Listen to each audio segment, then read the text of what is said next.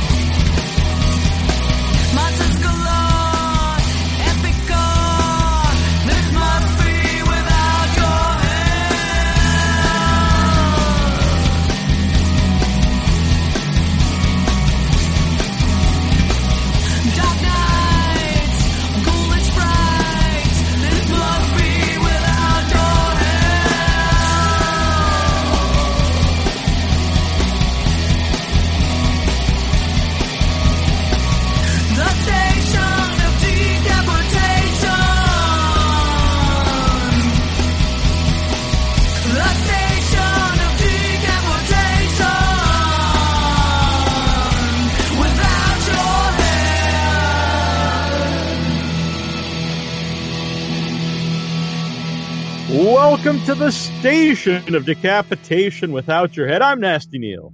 That would make me Terrible Troy. Mm-hmm. And we're joined by horror icon, America's Scream Queen, and we found out possibly naked right now. I'm not sure. Linnea Quigley is on the line. It's very cool. Oh, and the crowd goes wild. Everyone is clapping up there. Yeah, it's good to have you. Oh, my gosh. Well, it's good to be on here. Yeah, very exactly. Good. So, yeah. Well, you know what happened 30 years ago, right? 30 years ago? Right now. Yeah, it was what? Return of the Living Dead? Yes. That's when everything went bad, and I think people got to be careful tonight. Yeah, so 30 years ago, Return of the Living Dead, things went bad. But I don't know, I think it's weird because since then, zombies are like so mainstream. It wasn't the same then. It was very like you're. I mean, I was kind of a weird person, so I was kind of a weird kid who lives into zombie movies. But now everyone's into zombies. Yeah, which is like moms and dads and you know grandmas and everything. It's like they're all like, oh, zombies are cool. Whereas before they were like, well, you know, that's sick. And now everybody likes them. Yeah. What do you make of that? Like, as someone, you know, connected to one of the most memorable zombie movies, to see zombies like rise so much in popularity. Well, it kind of spoils it a little bit for me. Mm-hmm. Because I kind of like that there was that niche of people that were real zombie-nados. And it's like, now you can't tell if they are or not. Right. They just, because even like, you can even go to like Walmart and see like a zombie t-shirt like made for a little kid. It's very yeah. Cool. And it would be at conventions, you'd see something like that. Yeah. But now, you're right. Because, it does cheapen, I think, because I always wore horror shirts and whatnot, but now it's now you don't know. It's just the cool thing to do. Yeah, it's kind of bittersweet. Exactly. It's good that it's popular, but it's kind of like, I don't know, this is my thing. What are you doing sneaking in? That's how I feel. That's exactly how I feel. Now, are you yourself a horror movie? I'm sorry to interrupt you. Me? I was Yeah, I was just wondering, are you didn't yourself interrupt me. All right, I'm sorry. Are you yourself a horror movie fan?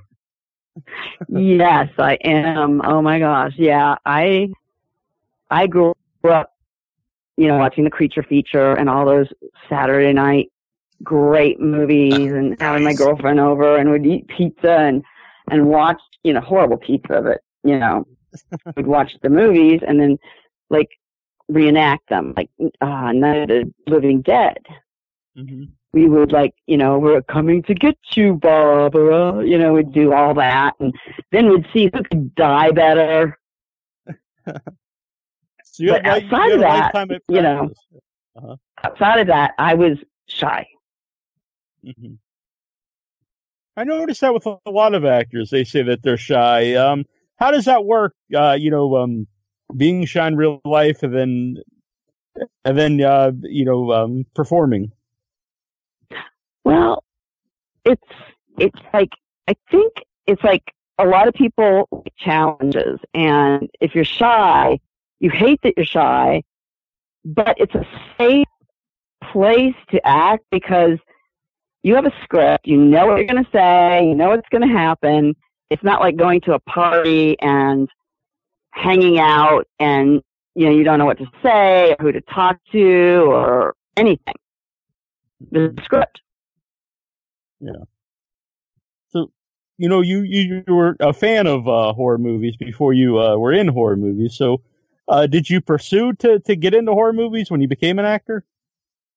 No. I was just you know what? It's really weird. I didn't know what would happen. I didn't think anything would really happen. And at that time, horror movies weren't like popular or anything. I was like kind of these people, I still am, that whatever comes my way, it'll be the right thing. Mm-hmm. If I feel it's the right thing. Yeah. And since I was horror, it felt right. Yeah. And be damned with the people that hated it and said those kind of films. Right, yeah. Exactly. I agree with that 100%. So when you started doing like Return of the Living Dead and all kinds of horror movies, the people you grew up with, like you said, you would eat pizza with your friend. Did they contact you? Like, what did they think? Like, hey, now you're actually in these movies. It was weird. They didn't think it was a big deal, really. They just saw me as who I was, reenacting horror films together. And they didn't treat me any different or anything. They thought, I don't know if they thought it was cool or not. It was hard to say. It's really hard to say. Yeah. Because one's a nurse. Mm-hmm. So, I don't know. Yeah. When did you know that, that people really follow these movies? Did you know back then that, people really loved Return of the Living Dead and Night of Demons? Or was it later on, when you did the conventions and the internet came about? Oh, it was definitely when I did the conventions. I had a meltdown a little bit. I was I didn't think anybody would want to get my autograph, and I was really upset because I was going to this thing. Everybody would be disappointed and wouldn't come up to me. And then it was a Fangoria convention, and I got there, and all of a sudden, all these people came up to me, and I was terrified. I went in the bathroom and had to get control of myself because I was thinking nobody would come up to me. It'd be a Spinal Tap moment, and I'd be sitting there at a table with nobody coming up. Yeah, but it was a different experience. Oh my gosh, yeah, it was really different. And I still have that mentality when I go places where I'm like, well, nobody's going to show up. I Right. still have that. Yeah. Well, luckily you're wrong. But yeah, I mean, I'm a little bit better when I go somewhere, but still, it's not oh, everybody's going to come. I'm not like that. Yeah. Now, obviously, there's money involved. Going to the convention stuff. But what's that experience been like just for you personally to know that people want to meet you and they love these movies and want to take pictures with you? I get it makes me feel really nice and good if I've helped somebody. If somebody has the movies helped them, just escape whatever bad reality they were in or something, or they were working through something. That made me feel really good. Mm-hmm. Now, the people that came up and said, I've only had this happen once, and it was the one time I told this girl, Julie Philpott, I have never had somebody say something bad to me, and she was standing in line, and this guy came up to me, and he said, really, like deadpan, he goes, I masturbated to your film. And I'm like, God. I was like kind of speechless, and I go, well, if you want to take a picture with me, just don't masturbate on me. I'm like, I was like, I gotta like save this somehow. I'm like, quick, because it's like, recovery, people are like, Yeah, I would think if you had that experience, as a male, or I don't know, maybe a female, whatever, watching you in a movie, you probably shouldn't go up and tell that person that, because how are they supposed to respond? Yeah. No, and that was the first time that had happened. I was just like, whoa, it's so weird. So it's like, now I'm like, don't ever say this never happens, or like, it's not crowded in here, because I now believe in jinxes. Right, yeah. So, what are some of like the weirder things or most memorable things like people have asked you to sign? Oh, probably the coolest thing is like when they have a tattoo and I sign my name and they get it tattooed, and they have the trash, or usually it's trash they have. Sometimes they have Night of the Demons, but it's mainly trash tattooed, and I just can't believe it when they do that. It's crazy. You hear people go, oh, I'll never wash my hand again if somebody kisses it. But this is like a new level. Wow. Yeah, definitely. Yeah, you got to make sure you don't mess up. I guess it'd be hard to mess up your own name, but you'd feel bad if you had to have a do. Oh, well, it's okay. Yeah. Oh, and also, if anybody wants to talk to me or a shout out or a thing, I'm on Cameo now, which is a really cool thing where you can get a lot of the horror people and other people, I hate to say, I don't like to call myself a celebrity, but people that are in movies, to like say something to your friend or to you or whatever. Mm-hmm. So that's fun. That's really cool. Things come out. Yeah. Yeah. And you videotape it. It's really cool. That's very fun. So where could that's like a Cameo, the website, and just search for Linnea Quigley. Yeah, Cameo. All right, that's very cool. And I also want people know you're going to be at Coolidge after midnight in Brookline on July 12th for Return of the Living Dead. I don't know if it's an original 35 millimeter. Usually they show 35 millimeter, but either way, it's going to be on the big screen. I'll be there. It's going to be Will you? Oh, good. Yep, I'm looking forward. Oh, great. Now I know you've seen the movie obviously many times, but is it still fun to maybe not even watch a movie, but to be there, with an audience who are watching it? Yeah, it is. It's fun to watch the audience's reaction. I usually don't stand there to watch it because I'm not good at watching myself on the screen. Yeah. I get really but I think it's an excellent movie, and I don't say that about many movies, but I really think with the music, the actors like James Karen and Cliff Gallagher and Don Calfa and on, and Dan O'Bannon directing it, it was like one of those things where everything came together and just everything was right. Mm-hmm. The moon and the stars aligned. Definitely. And what's cool about it is you mentioned, the veteran actors at the time, the movie Cliff Gallagher and James Karen.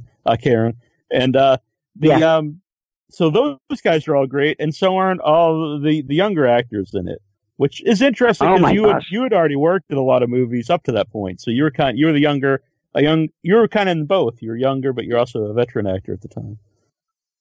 Oh yeah, I'd done a little bit, because I'd done Savage Streets and stuff.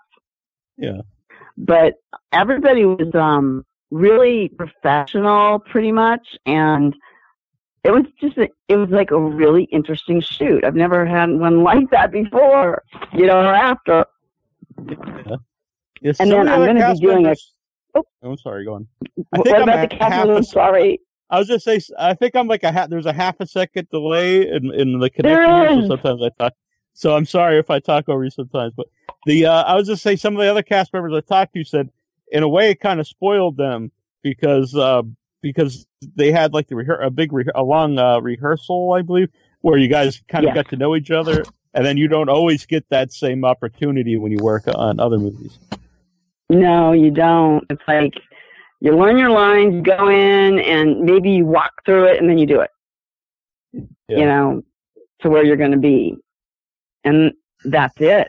And then you just, a lot of times they don't really direct you; you just do whatever you do. So, unless it's really bad, then you do it again.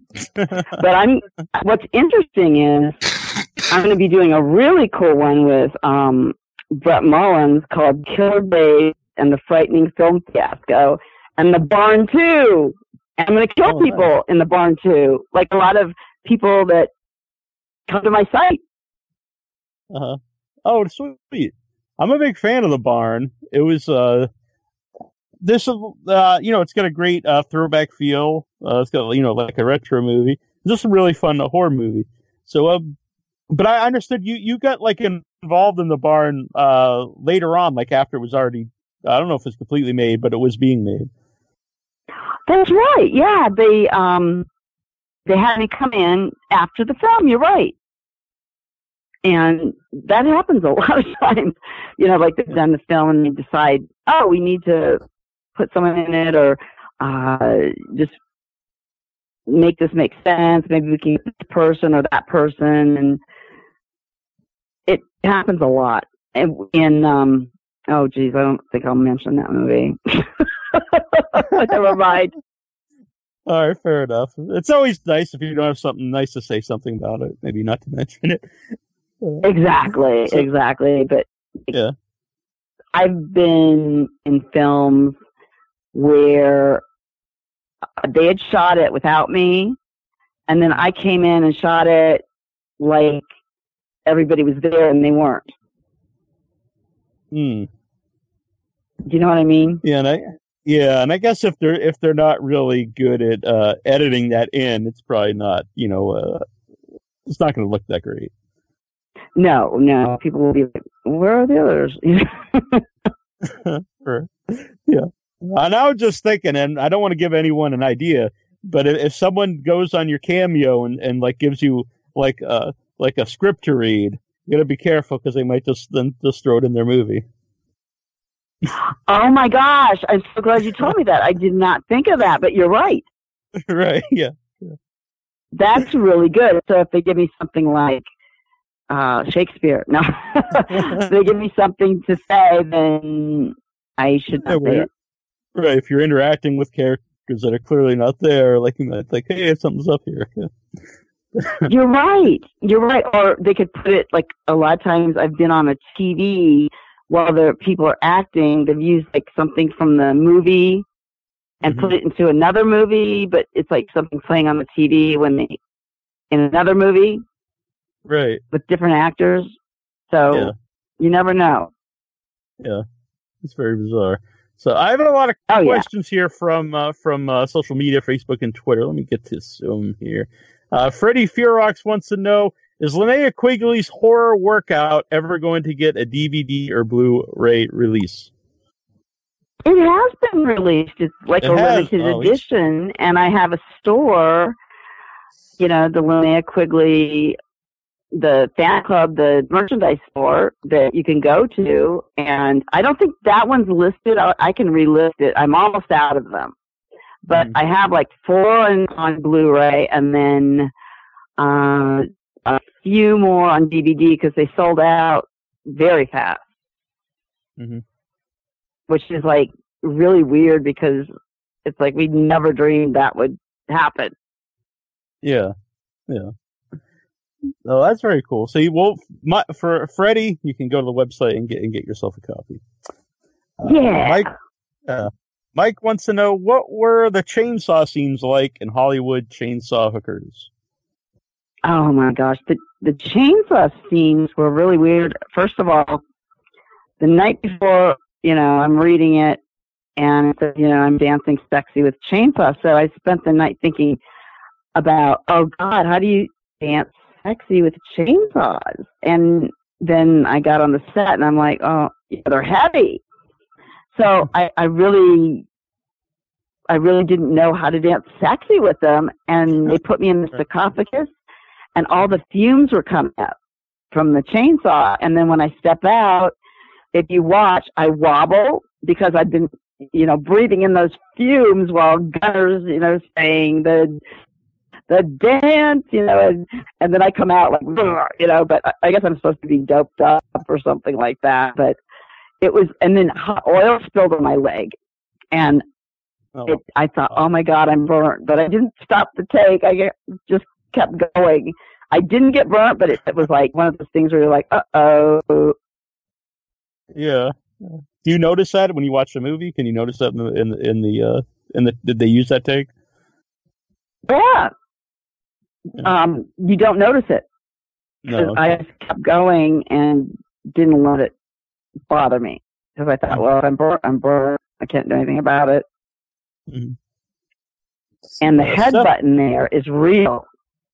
Oh, really? Where it's like a sound where the actor Jay Richardson, the detective, he hits me in the head to knock me out. Fred Olen Ray kept going, no, make it look real. Make it look real. And oh my God, what a headache I had. Oh no. It's like this, they didn't even have to add sound in there. It's like, whoa. And like, it was the last scene of the day. I remember that. I'm like, oh God, I got a headache. Well, it's the sacrifices you make. Yes, there are many sacrifices. Seth wants to know, what are your thoughts on Siskel and Ebert's hatred of Silent Night, Deadly Night? I think it's funny, and I think that they've done a great service to the film when they said that, because it just made people want to see it. I agree. That they were so up in arms. Yeah. If they didn't mention it or just said, oh, it's kind of a disappointing film and scared some kids, and, people wouldn't want to see it. Mm-hmm.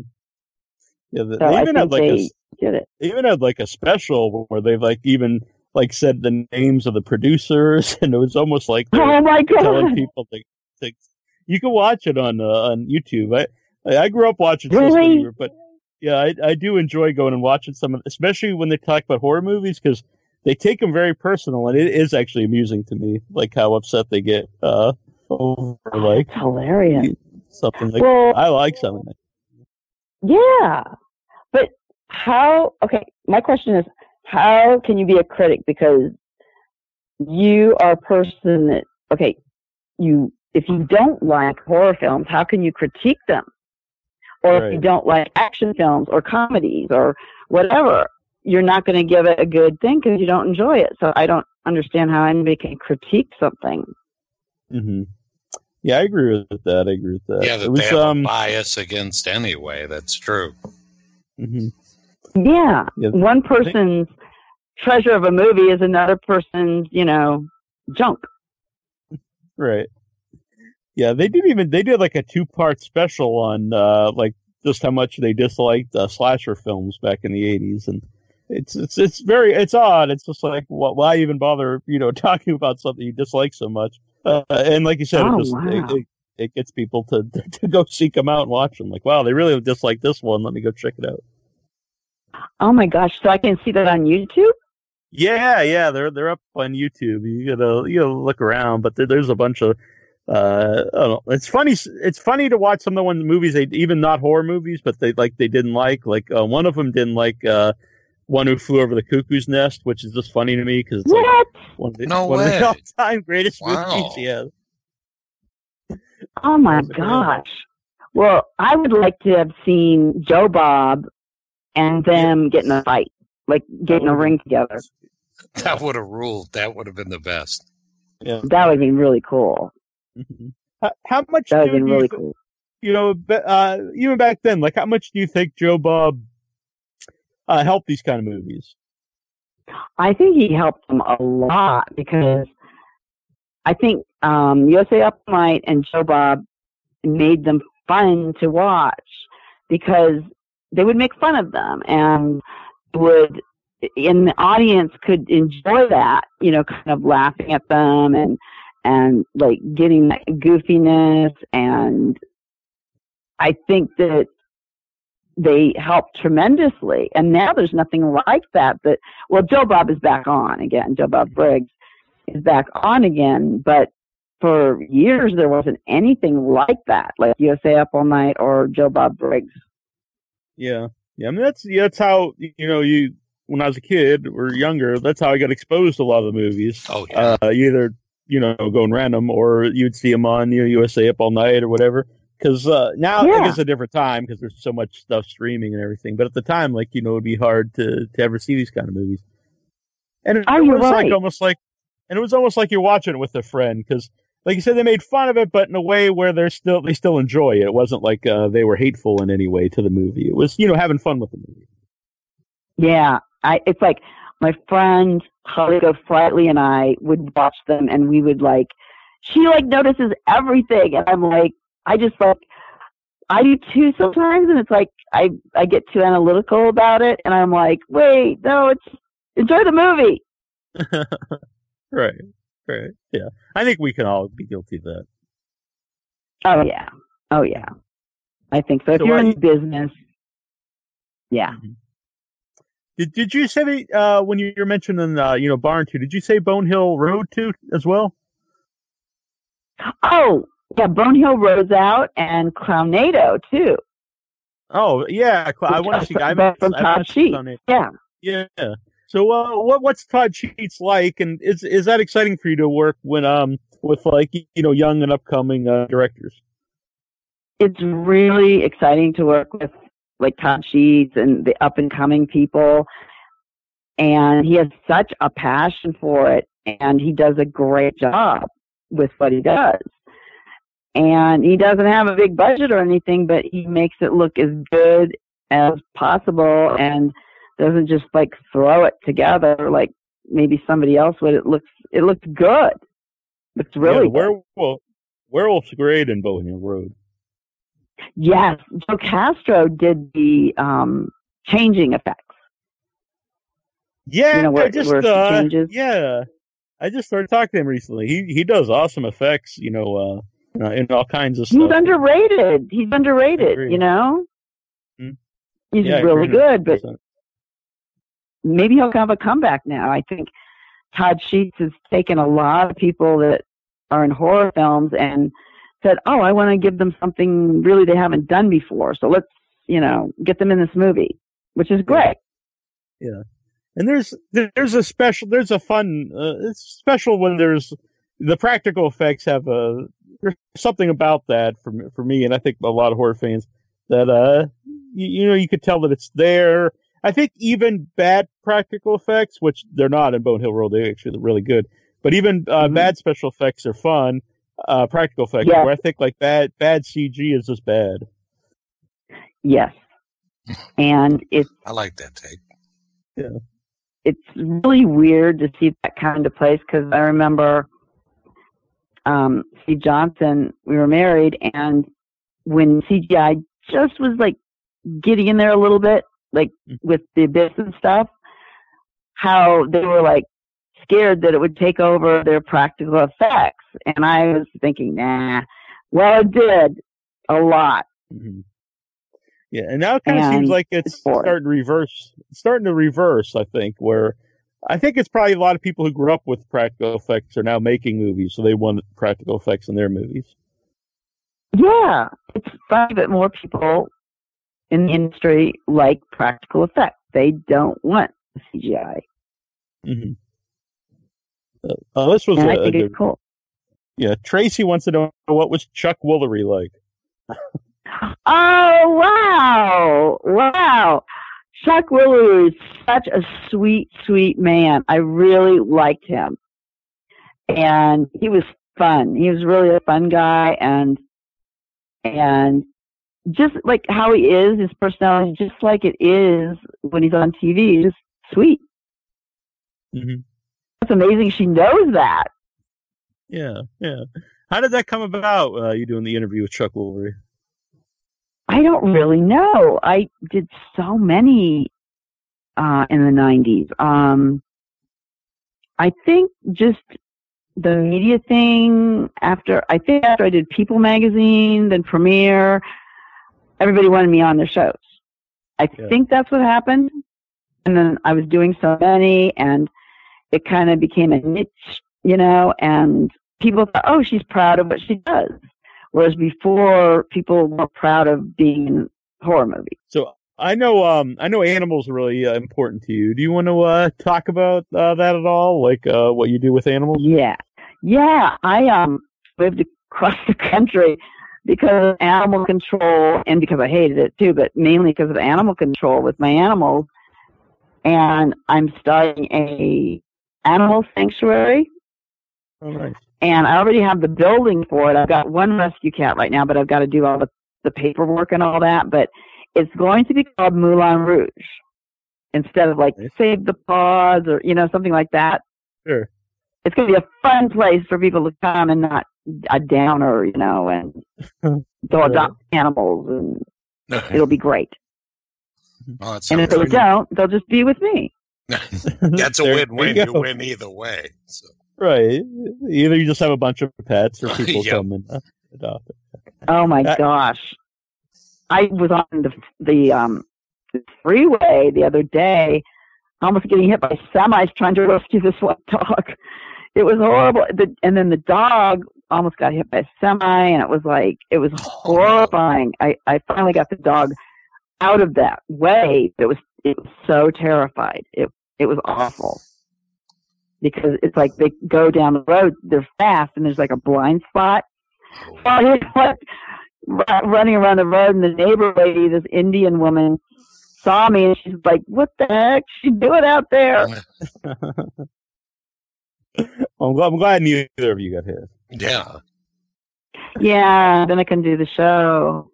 Yeah, that was my concern. I was like, well, she got hit by the car. How sad. You would have called me and there'd be no answer. Yeah, it would be very sad. That was my morning today. What? No, I pulled a snapping turtle across the street today and almost got clipped by somebody on my way to work. No. Yeah. It was just one of those weird things. He was just boogieing across the street. Well, boogieing as far as a snapping turtle goes, but so I was pulling him across, and somebody just came around the corner going like 20 miles over the speed limit. Oh my God! Wow, this is how I'm going to meet my end: is saving a snapping turtle. Oh my gosh! Did that go through your head? Yeah, it did. Wow, I love you. That's so great. Around the corner, and I was like, "Wow, that was weird," because it's like at 6 a.m. and I wasn't really, on top of things at that point. No, that's strange. But you were a hero. Well, to the snapper, I was. That was good. Yeah, and now you're a hero to all the people listening too, because they're like, he saved the snapper and risked his life. Did the car stop or anything? Oh, no, he just beeped, yelled obscenities at me, and drove away. And I was like, okay. Oh, geez. Okay. Oh, my God. That's horrible. That's terrible. That was very the snapper and I were good. We were all healthy after that. Oh, where did the snapping turtle go to after you got it off the road? Into the woods, and there's there's a beach right past there. So I kind of push him in that direction. That's where he was going anyway, so you never want to get him in a different direction because then he'll just turn around. Oh, my God. That's really? Oh, yeah. I guess they're keyed in to go where they're going to lay eggs or whatever they do. Yeah, whatever this one was going to do. I don't know if it was a male or a female, but it was a pretty good size. And wow. They're heavy, too. They're heavy. Yep. And then they try to snap you. Yeah, I was kind of going from the back, kind of taking him by the tail. Oh, I don't blame you because that would just, oh my God, it would hurt. Yeah, it would hurt don't so want that. bad. Yeah. No, you don't want that. Troy has a pet tortoise. Yeah, I have a tortoise, not a turtle, but I do have a tortoise. Wow. My friend that Don Spurrier that would watch films with me also had a tortoise, and it would, I don't know, is this normal? It goes like around the same way every day, kind of. Yeah. There's a path. It must be because our tortoise, like, she's kind of a daredevil. She likes to climb up things and jump off and dig things. But she'll do that like every day, and then she'll excavate things and then rearrange. But she's kind of got her routine. That is so cute. You have a daredevil. Oh yeah, tortoise. Well, that's why I named her Hal. And when we first got her, I thought it was a boy. So it was Hal Needham, and like the stunt man. And then when we found out it was a girl, she became Hallie. So it worked out well. Oh, that's so cute. Yep.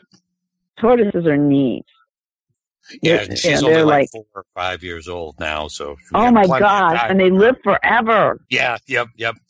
I'm going to will those to the nephews, and so that's a good thing. If the world's here that long. Yeah, good point. Well, when I told them that, though, then they hit me with the, Uncle Troy, how long you think you're going to live? It's like, well, give me a little bit of time anyway, guys. Oh, my God. It's like when I check out, but give me some time. That sounds like the thing in the Bad Seed. Oh, my God. That's true. Did you see the Bad Seed? Yeah, maybe Reese hired like the guy that was driving that car this morning that almost hit me. He's like, I really want the It all links together here, I see. Wow. Crazy. That is crazy. Interesting, though, because then, they might have to then will it to their nephews. Yeah, you never know. That's true. Interesting. Yeah, she's a marketing so she can go about 90 to 100 years. So that's pretty cool. Yeah. Oh my God, and then there's a bird too that lives long, and birds don't usually live a long time. Oh, but you're right. Is it a cockatoo? Not a cockatoo. Something like that. I think the big like toucans and things like that can go like 100 years. Yeah, I mean that's crazy. It is. That's why I always wanted to mix one with like a dog, and then like I'd be a happy guy. I'd never have to go through that. Yeah. Yeah, that would be so nice. Except it's like you can't win because it's like then you'd worry like who would take them, and it's like you can't win. Mm-hmm. And then they would miss you, and I don't know. It's just like yeah, that's true. You never really look at it through the point, like the eyes of your dog or something like, well, why do I want to go on without you, man? Yeah. Never thought about that. Yeah, it's a creepy story. When I first started, I was with an agency, and the guy was really nice, and he had a cockatoo that lived forever type birds, and like, after like years and years, I wasn't with him anymore. Then there was a big thing in Hollywood that he had exploded his building and taken the bird and himself out. Wow. Isn't that weird? It's kind of creepy. Yeah. Wow. It's like, I was just like, because he loved that bird. And I guess he thought, well, maybe nobody will take care of it like I did. Mm-hmm. But it's weird when it's like when you never think somebody's going to do something like that. Yeah. What personal pets do you have right now, or do you include all? Well, you have the one cat at the moment you saved, but the rest of the cat, and then I've got now I have 11 dogs. Wow. And it's like kids. It's very hard. It's like The only thing I hate is I hate feeding them in the morning because they're all like, woo! And one of them wakes up at 6 a.m. every day going, ah, ah, ah, ah, ah. I don't know if it's because of the chickens across the way, the rooster, or the goats or whatever is around here. But at 6 o'clock, that dog is like just going at it. That's funny. So it's like, I'm going to sleep in. It is. Because dogs know time, doesn't yours? Oh, yeah. It's crazy. They're smarter than us, I think. Oh, yeah, I don't have a chance against the dogs. Yeah. No, we can survive. What breed are your dogs, Troy? I love the Troy's dogs. Oh, Shiba Inus. Okay, yeah, they're I know somebody that's got some too. They're Japanese dogs. Yeah, right. They're the smallest of the Japanese dogs. So we have a girl, she's 3, and then her little brother is 2. Well, almost 2. And so they're great. I wouldn't trade them for anything. No. Oh my gosh, they're cute. Now, as puppies, they must have been adorable. Oh my God! I've never seen a puppy. Finky though, real finky. Like they're more cat than dog. Oh, that's right. They are. They definitely have their own personality. They think about stuff. Yeah. They plan it. Yep, and I'm outnumbered because there's 2 of them. So. Oh God! They always try 11. Oh, I can't even imagine it. Oh my God! It's crazy. It's I got myself. Oh, I went because I'm new in town where I'm at, but I went to get gas, and this guy said, "Oh, you're the crazy dog woman," and I'm like, "What?" Because I haven't been here very long, and I'm like, how did this get around? And I'm out in the middle of nowhere. It's like people can't see my dogs or anything. Why am I now the crazy dog lady? It's like, how do they know? It's really weird. Is it a small town, though? Maybe there's a lot of did you Yeah, hear it's like a community, and so it gets around, I guess. So I'm like crazy. You're crazy and you happen to have dogs, so that made you the crazy. Right, and I wouldn't have it any other way. Yep. Yeah. Yeah, you didn't ask how they knew I was crazy. You were just like, how do they know I had the dogs? Exactly. You were right. I was like, how can they see in here? Oh, stop it. That echo thing. No, Alexa. It's like, I don't know why I did that. It won't connect. But it just talked to me. That scared me. All right, as long as you don't answer it, it should be okay. Exactly. So what do you guys think about all these, now I'm interviewing you, these things like the cameras and the computers and tablets and everything that supposedly are recording everything we do or watching us? Yeah, it's weird because I actually didn't even have a phone till about 7 years ago. A cell phone. I didn't think I'd ever use it, but obviously now I'm on all the time. But yeah, that's what the new Child's Play was about. Really, was more about everyone having devices and they kind of control your life and stuff. And what happens if they would kind of turn on you or whatnot. So. I thought it was pretty interesting. No. They could, the GPS could say, oh, make a sharp right here, and you could go off a bridge or something. Oh, yeah. Yeah. And all the devices are snickering amongst themselves. Made them do that thing. Yep. Yeah, there was even a scene in there about a Google car, a car that was controlled by the cloud or whatever. That was actually seen in the movie, which I thought was really interesting. Some people didn't like the new Child's Play, but I liked it. I think that's interesting.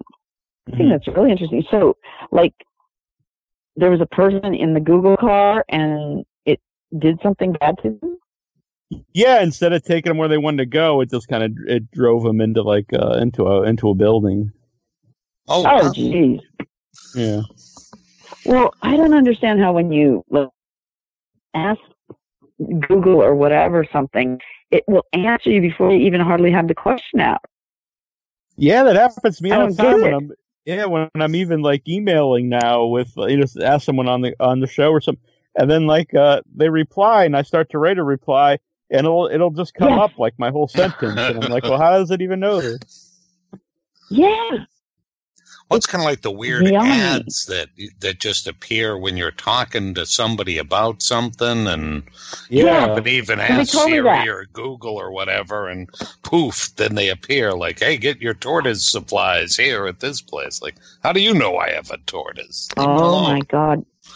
My friend Holly just told me about that when she's talking about stuff, and that it'll just appear then. Mm-hmm. So you're the second person that said that. Yeah, so that kind of weirds me out a little bit. Yeah, that is weird. Even though I still get, and I don't talk about it, those erectile dysfunctional things, ads for Viagra. Right. But I never talk about that, I don't know. Yeah. I get that a lot lately too, and I was like, maybe they know something I don't know. I think everything's fine, but they pop up all the time. I don't know. I could see I get beard ads a lot for like beard oil and stuff. So I did start using that. So at least that one was useful. But then I get the all kinds of I think it's erectile dysfunction ads and pills and I was just like, I don't know why I'm getting these. Yeah, that it's and really something weird. called there's like they think it's just called ball wash for like your nether regions. And again, I'm just like, are they trying to tell me something? I don't know why I'm getting these ads. Is that a real thing, or did you just make that up? No, it's a thing. I think that's even the name for it. Which, we'd think they could come up with like a more clever name or something. But yeah. Well, it's really weird how people are. It's like nobody's gonna have any resistance to anything because, like, when you go into the grocery store, there's the hand sanitizer, and everybody is sanitizing their hands in the cart, and then you go somewhere else, and there's another sanitizer, and so resistance to germs is going to be like crazy. You can't resist them because you've been sanitized all the time, not exposed to them. That's what I worry about the kids because, I see that because I work at an elementary school and, even kindergarten kids, they're just globbing the sanitizer on them all day long. It's I don't know. Kidding. And you think about it, putting that much, rubbing alcohol on your skin. It's like biggest organ on the body is the skin. I don't know if you really want to mess with that. No, you wouldn't want to. Yeah. You definitely wouldn't want to. That's weird. I can't believe that. It makes me sad. Well, we didn't grow up like that. Yeah, exactly. I lived to tell the tale. Right. Yeah. Kids would eat glue and stuff, I remember. Oh, exactly. Yeah. We're always cut up and muddy and everything else, but Yeah. Oh, my God. Wow. Honestly, I don't ever see kids outside playing anymore. No, that scares me, too. Mm-mm. Yeah. I think I'd make it now. I'd lose my mind. No. Yeah, it's like your eyes would go, your body would be weird, and it would be horrible, I think. Just too sanitized, too. I don't know. It's just, no fun. No. No, I don't like that either. I think with everything being on Google, like you said, all the devices, another thing is a lot of that stuff's so easy to hack into. People always get, if they have personal pictures or videos they put on the cloud and people hack and leak them, which is one thing with your personal videos and pictures. But if someone would hack into your Google car, a lot of bad things could happen. Oh my gosh, that's scary. No, it is scary. You're scaring me now. Yeah. But and they're always selling you a new phone and it's like they want to get more on you or something. Mm-hmm. So that is I scary. don't have the. What was the thing you were talking to earlier? It was trying to talk to you. The Alexa? Alexa. I don't have Alexa, so I'm not sure how. Oh no, it's talking again. Oh jeez. Because it knows we're talking about us. Ixnay on the It is. Oh my XLA. god. It just talked. I could scare someone like that though. But yeah, the only good thing about that is when I lose my phone, I can say, Alexa, find my phone. Oh no, it's that would be handy. Yep. Yeah, I'm sure you are. But yeah, you can tell I'm not technical. But yeah, it's like that's the only great thing about it is that it'll bring your phone for you so you can find it. Yeah, that is very useful because usually Troy and I are brothers, by the way. So if one of us loses our phones, a lot of times we'll have one of us call the other one. Yeah, you have to. Right. And then it'll go off I'm an somewhere. only child. I don't have anyone to call. I'm feeling very upset. I know. Can we adopt Linnea? I think we can. All right. Oh, good. You could be our sis now. All right. Okay. What is your last name? Jones. Okay. We'll Linnea stick with Quigley your Jones. name if you want, then. Yeah, you can stick with. You got Quigley. a more exciting name. Yeah, it's more. Oh, okay. Better surname.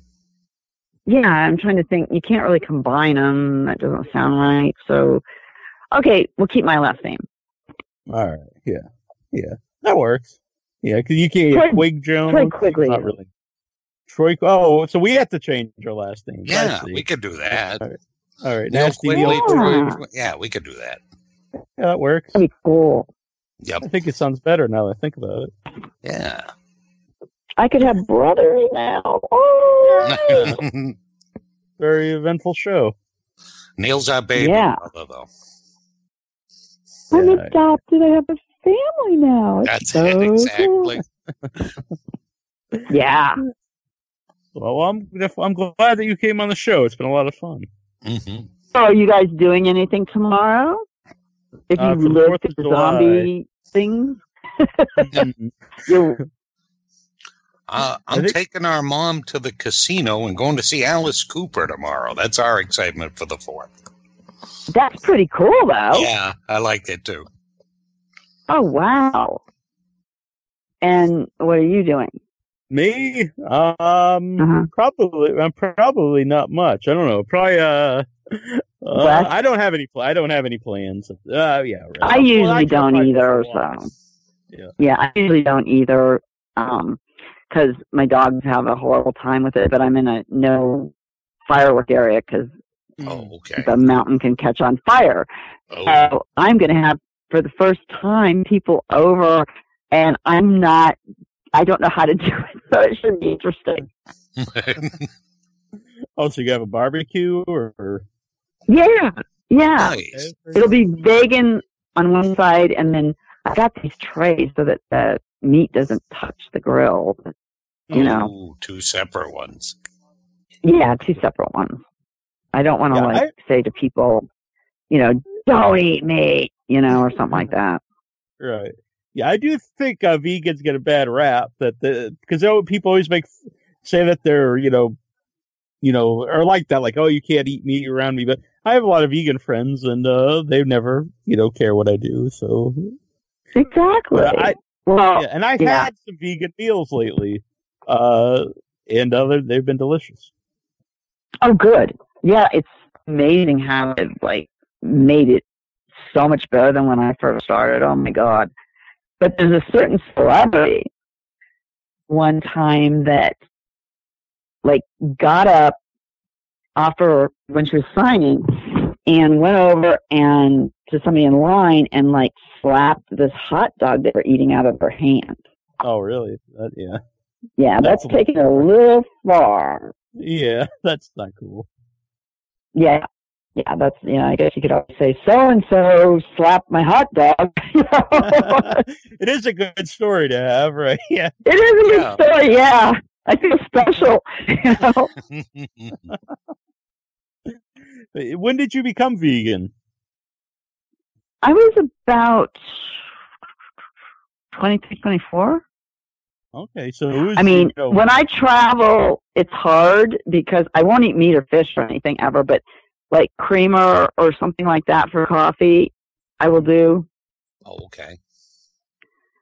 If I'm, out, traveling, it's hard not to, but I'll never eat meat or anything like that. Yeah. Has it gotten better? Because, like, where I live, there's really not really a lot of vegan options unless you just got a salad, like at a restaurant. But, like, up in Boston, there's lots of vegan restaurants, and the ones I've eaten at have been really good. So, does it depend where you are? Oh, yeah. It really depends where you are.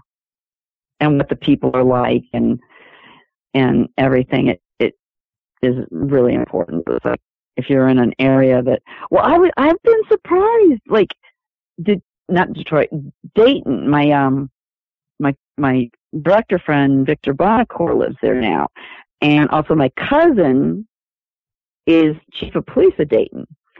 And so I went there, and they have the best vegan restaurant. I couldn't believe it. Like Dayton, Ohio. Really? Who would have guessed? Yeah. Yeah. Thought it. I know it. I wouldn't either. I'm like, oh, gee, it's going to be hard to eat here, and it was amazing. Yeah. What were the dishes you got there? Well, you can have I hate to call it fake. I don't know. There's got to be another word, but like a Reuben, because I miss those kind of, because it was like a not meat Reuben. Like and you can get the Beyond burgers, which are really good. And tomorrow I'm going to try Beyond hot dogs because my cousin Steve Johnson is coming to come over too, which will be fun and interesting.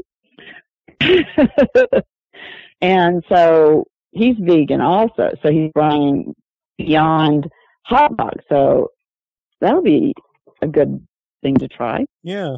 I actually saw the Beyond Sausage yesterday. It was at my grocery store. I guess that they're putting it out for 4th of July. Oh, wow! I like that you can only get it at Walmart too, and I hate Walmart. But it's tofurkey hot dogs, Italian sausages, and they're like so good. Oh. I don't like that field roast stuff. I don't know why. It just tastes weird to me. Yeah, so I don't know if you know stuff, but in November I was really sick, and so I changed my I started walking, and I changed my diet, and so I've lost over 100 pounds since then. Whoa! A lot of it is eating. I'm not vegan. I still eat some meat, but I eat a lot more vegetables than I ever did, and oh my god, pay much more attention to nutrition and everything. So.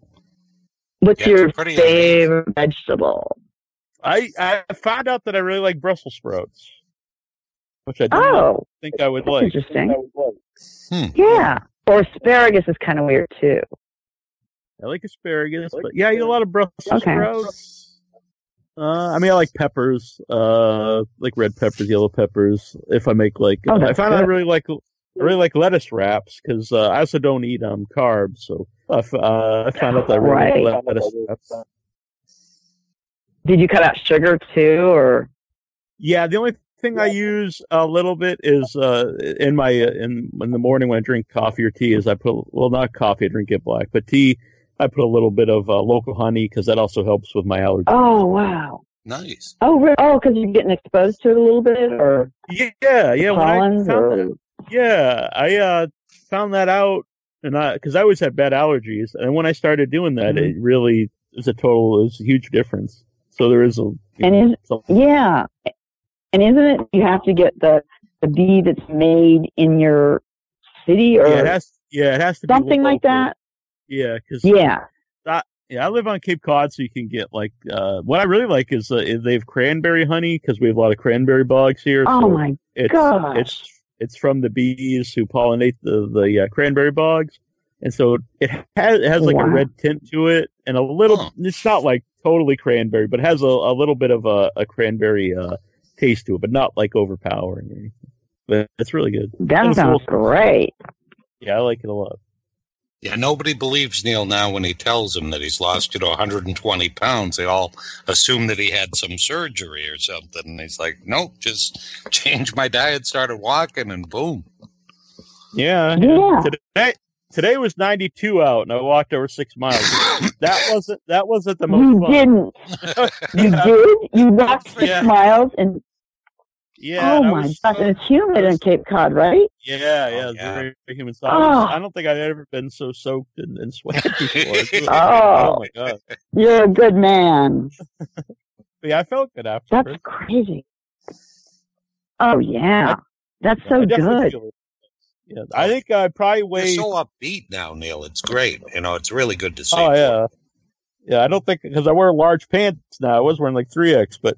I think I wore large pants since I was like in the 6th grade, so it's a good feeling. Yeah, that's awesome. Oh, you're kidding! Wow. Now, is your family heavier or? Yeah, we're all pretty big people. Yeah. Okay. Troy's probably. I was talking to somebody about that. Yeah. Well, not for long. I think you're going to catch me. I'm going to be like the fat brother soon. Oh no! That he's going to shame me into it. Like, come on, dude. Oh gosh, I hope not. I felt bad when someone actually said that to us the other day. When it was a couple weeks ago when we went out. Oh, that's right. Brian did, yeah. Yeah. No, never worry about that, boss. Like, if you can get down under me, do it, man. All right. Oh man. Oh, and another thing is I'm writing songs again because I had the band The Skirts. So it's like I don't know. You have to now that I'm out of where I was. I'm like.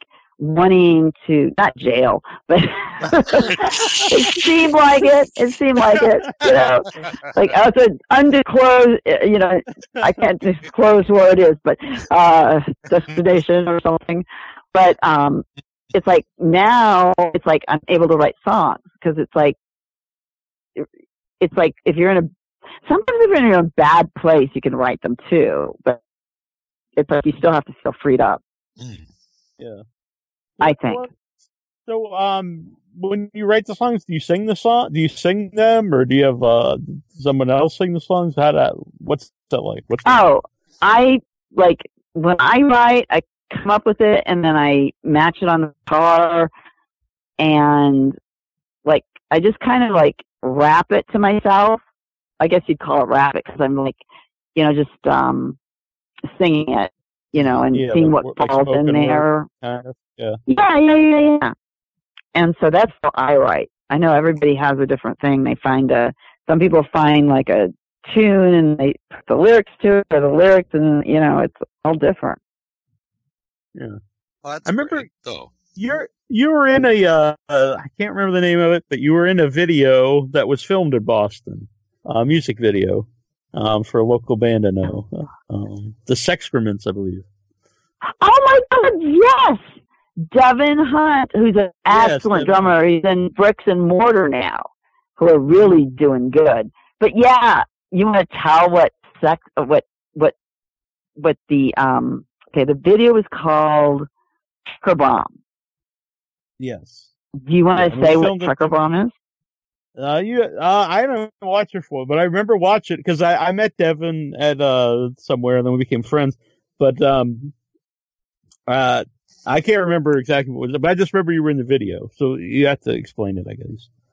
Oh, it was fun. Well, they wrote this song, Trucker Bomb, and I had no idea what it was, but a lot of truck drivers do speed. Oh, big, reveal.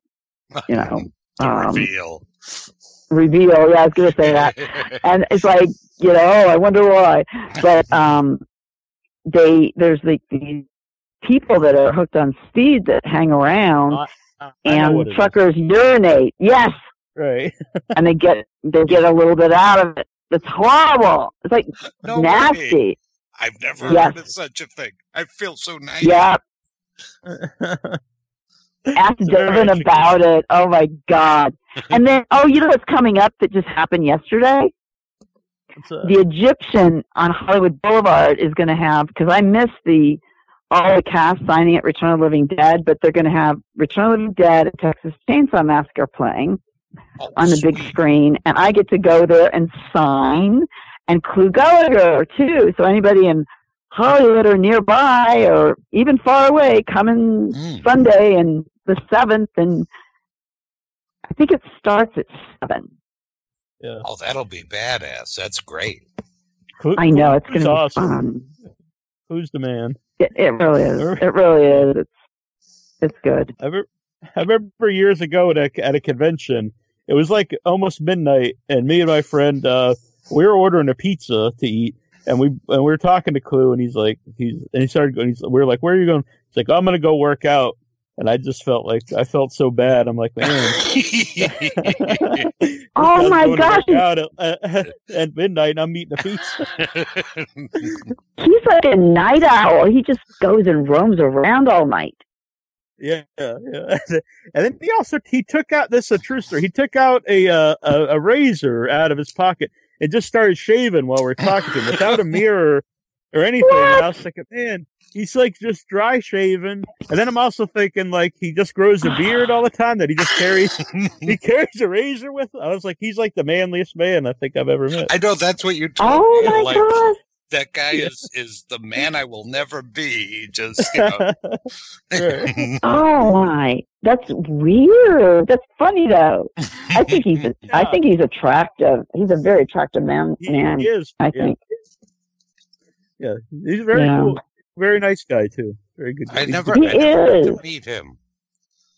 Like his son did Piranha too. His son's so fun. Yes. I love him so much. Yeah, and they're very different people. Yes, they are. They are. John. Very different people. John has the best sleazy laugh I've ever heard. I love the man's laugh. Yeah. Oh, that's great. Yeah. I just love it. I know things it's like that you like about people, and you know it's them when you hear it. Yeah, it's like this little giggle, and there is something. I don't want to be mean because I don't know. It's great though. I find it endearing. Yeah, definitely. And I really like the Feast movies that with clues in all the Feast movies. That's right. I know he like it's like nepotism, like that. You know. Yeah. I believe his wife's in them too, John Gallagher's wife. So yeah, there is something going on. Oh, yeah, I've met her. They're both really nice people. Yeah, they're and they go with Clue to a lot of conventions and stuff too. Yeah. They chaperone him so he doesn't get too wild. Yeah, keep them in line. Yes. Yeah, we had John on the show, and then I met him I was at a Days of the Dead, and that's when I met Clue for the first time too. But both of them are awesome, and John's wife was there too. Ooh, that must have been fun. It was a really good time. Well, what do you guys think about all of a sudden, like a lot of these horror conventions have people like what's his name? He was in Titanic. Billy Zane. Oh, okay. And stuff or Barbara Eden or these pop stars. They have, Billy Zane did. Yeah, and wrestlers. I mean, I know rock and roll and horror go together, but it's just like when you got out into the pop world, like the $6 billion man and stuff. It's like, what's going on? Yeah, I talked about that before. I think now, like when Roddy Piper would be at the conventions, I got that because he was in They Live, and he was also in Hell Comes to Frogtown. So he was in horror movies or sci-fi. So, I can understand that. But then, there was one like Hulk Hogan was at, and Sergeant Slaughter, and it's like, well, now you're just like, if they're pulling out random, right. Or if they're obviously, like if Alice Cooper was at a show or somebody like that, I get that. But when you have someone that's like, there's no connection at all, I don't know. I just think it's odd because if I was at a wrestling convention, Linnea Quigley wouldn't be at a wrestling convention because of wrestling fans would be like, well, that's odd. Why is, it's cool that she's here, but why is Why she, are you doing that? Yeah.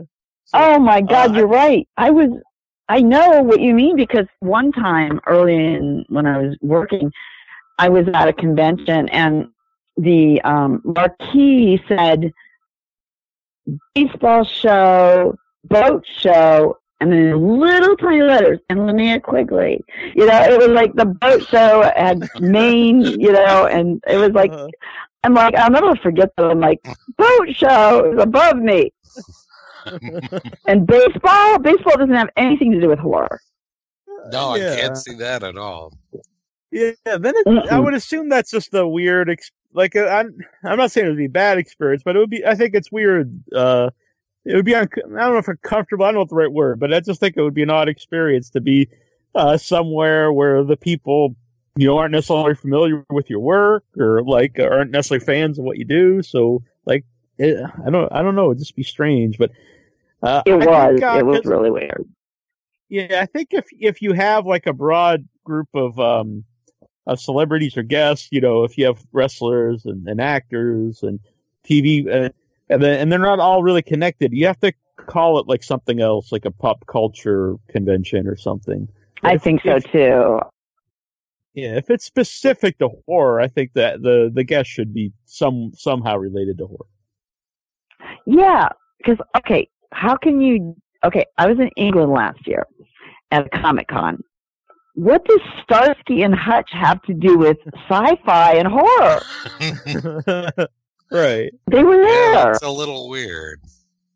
Yeah. Doesn't make sense to me. And then I guess the one guy, at least, David Soul, wasn't he in what's that King one made for TV with the vampires?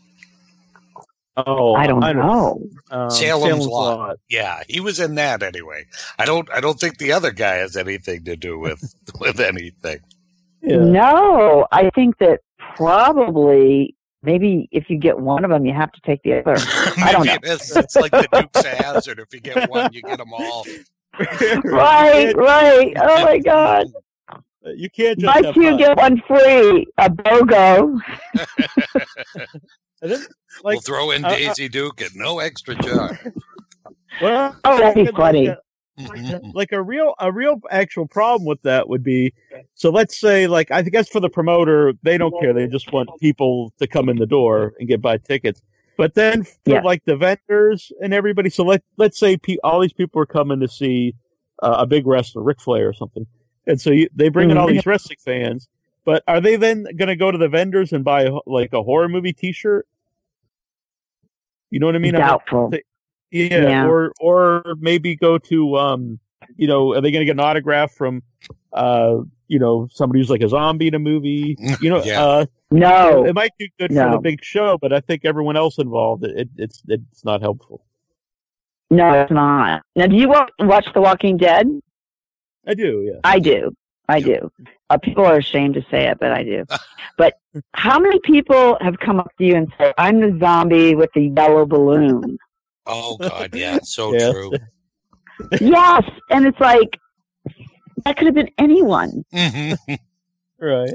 I know you could just be lying about it. I could tell people that. That's what I meant. It's like the Richard Gere story. Oh, I had an aunt whose friend saw Richard Gere and he had a gerbil. It's like I hear that all the time too. And I'm like, weird things. Yeah. So the only person because a lot of times I go to the conventions, as press. So, I've hosted the panels or even just get interviews or even just go around and take photos of everybody. But I always still ask, do you mind if I take your photo? Because I don't just go up and take someone's photo.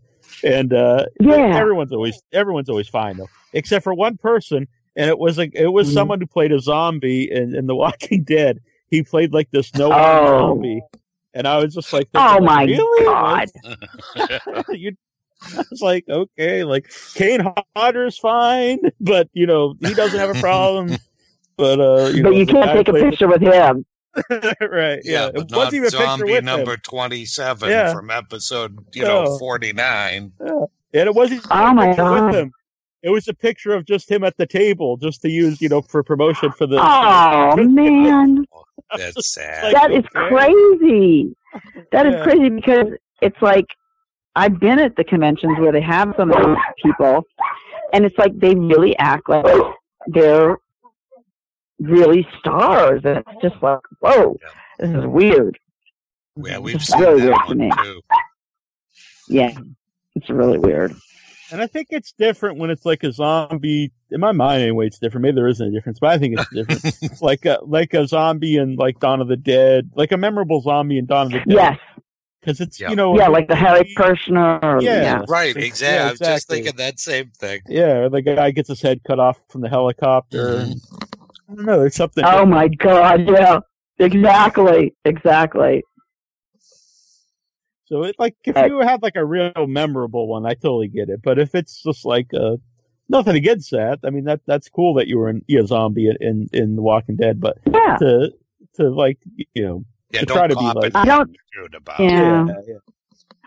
don't think it makes you able to go get a table at a convention and sell autographs if you're just like in a big group of zombies. I just don't get it. Oh, yeah. Yeah. And then the thing that weirds me out sometimes is, like, sometimes the prices that those people will charge. Like, you'll walk by Sid Haig, who's charging, let's say, $20 for a photo or an autograph. Yeah, I know you're just throwing it out, but I do think Sid has, he always keeps it at $10. Yeah, I mean, just a random, somebody like that. And then you see a kid that was like, a zombie for 8 seconds on screen, and he wants $40 for an autograph. No, like, really, kid? Yeah. Really? Yeah. No, that's crazy. There was a little while there that some of the people from The Walking Dead were charging just to meet them. It was like, yes, I remember that. And I don't think it was such a big backlash against it. I don't think they do it anymore, but I remember seeing that and I was like, wow, that's bad for the whole convention scene. Oh, it's terrible. I remember that too. Yes. That was horrible. That was, I think she really embarrassed herself on that one. Mm-hmm. Yeah. Which might not have been all over. Yeah, it might have been. Yeah, it could have been promoter or something like that. Oh, yeah. That could be. You pay. I've got to. Oh, I'm sorry. I've got to see the rescue cat in a minute out in the rescue barn. Well, we heard some of the babies barking in the background, too. I know it. They're you're getting antsy. Well, I had a wonderful time, and I'll see you at Coolidge, and it'll be fun to do. Okay. Well, I enjoyed talking to you a lot. It's just that I have bobcats and mountain lions and rattlesnakes up here, and I have to go out there before dark because I don't want to be eaten. Oh, that's a good plan. Stay alive. That's number one on the list. Right. Really? That would be horrible. That would be horrible. God. I think bobcats are kind of afraid of you, but I don't know about a mountain lion. Yeah, they just sound mean. I've never actually seen one, but they sound kind of scary. Yeah, they're big. One time I heard something on the deck, and it was probably dumb just to go outside, but I walked out my deck, and I turned around the corner, and there was a coyote just standing right there looking at me. And I was like, oh. And there's coyotes here, too. Yes, a lot of them, and you can hear them go, oh, yeah. Yep. Yeah. The coyotes are getting pushed out of their environment and having to go into cities and stuff. It's really sad. That's how the turkeys, wild turkeys are big here. And from what I understand was several years ago, they killed all the raccoons because the raccoons they thought had something, which they didn't. But it was really that any kind of animal that's around people a lot, they kind of like a squirrel in the city or a pigeon or something. So they're just around. So they killed them all. And then what happened was a couple years later, there's all these turkeys now. And what it is, they kept themselves in line because the raccoons would eat the turkey eggs. But since there wasn't raccoons around, there's more turkeys born. And then they ran out of food, and because there's too many turkeys, so then they had to start coming into the neighborhoods. Exactly. I think it's unfair. Like bears and all those animals are having to come in to survive and feed their young, and it's just terrible. All right. Well, we will let you go, Linnea, and it's okay. Now our sister Linnea. It's very nice to have you here. Well, thank you for having me on the show. And I'm doing a documentary called Extras, and just look out for it. It's going to be coming. It took a little hiatus last year, but it's going to be coming, and it's kind of what we talked about extras. Yeah, I'm looking forward to this. I remember you talking about this a few years ago, so I didn't know what happened with it, but I'm glad that it's still around and coming out. Yes, it is. It is. Very good. Okay, well, you guys have a good night and a good 4th, and every day after that. Very good. You too. Thank you. It was great having you. I'll see you in Boston. Yep. Awesome. Yep. See you. The Coolidge. Good time. Yep. Coolidge is great. It'll be a lot of fun. Okay. Talk to you guys soon. All right. Good night. Okay.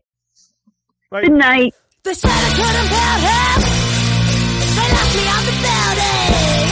They said I couldn't build him.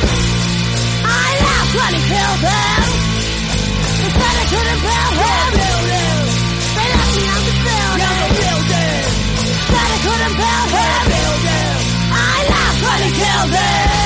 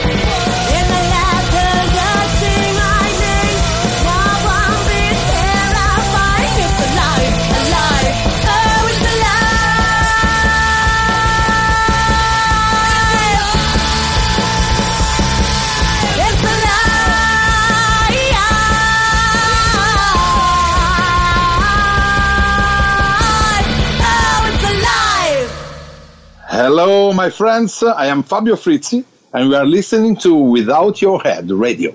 Welcome to the station of decapitation without your head. I'm Nasty Neil, and I'm joined by John, Rocco, and Abe Bruhn, the directors and writers, I believe, of The Night Sitter. It's very cool to have you both here. Well, great to be here. Thanks, Neil. Yeah. Yeah. So first of all, how does that work, being co-writers and co-directors? We both direct on set. The writing process is a little different because usually I'll work on an outline and then send it over to Abe, and then Abe actually writes the script solo. Oh, okay. Yeah, usually John does like a really like a very extended outline, something that's like 15, 20 pages long, and then and then that's kind of my jumping off point for the script, and then we continue just kind of bouncing it back and forth and refining it. And then once we're on set, it's just sort of like, we just try to be on the same page about everything and give the whole crew one unified message. And, it works pretty well. It's pretty seamless. Yeah. Do you do that because you find like John, that each of you have your own strength? Like one maybe has like the broad idea, then maybe Abe's better at the smaller details, or like how did you come about like that working process? I don't know. I wouldn't say necessarily that, John obviously might disagree. I mean, I think that we have pretty similar interests and pretty similar, I don't know. I mean, I think it's just that the background of because I do write actual scripts a little bit more, that's the one area of the process where, he's more like a storyteller, get everything down, all the ideas, but it's just not in the script format yet. Yeah, I'm definitely not good with dialogue. So Abe is 100% responsible with, almost all of the lines in the movie. So that's just, that's kind of the process we've almost always, I think we've been working together for about 10 years, even on like short films and stuff before this. And that's kind of just always been our process. How did Rocco you also has, oh, sorry. I was just going to say, Rocco, John has an art background also.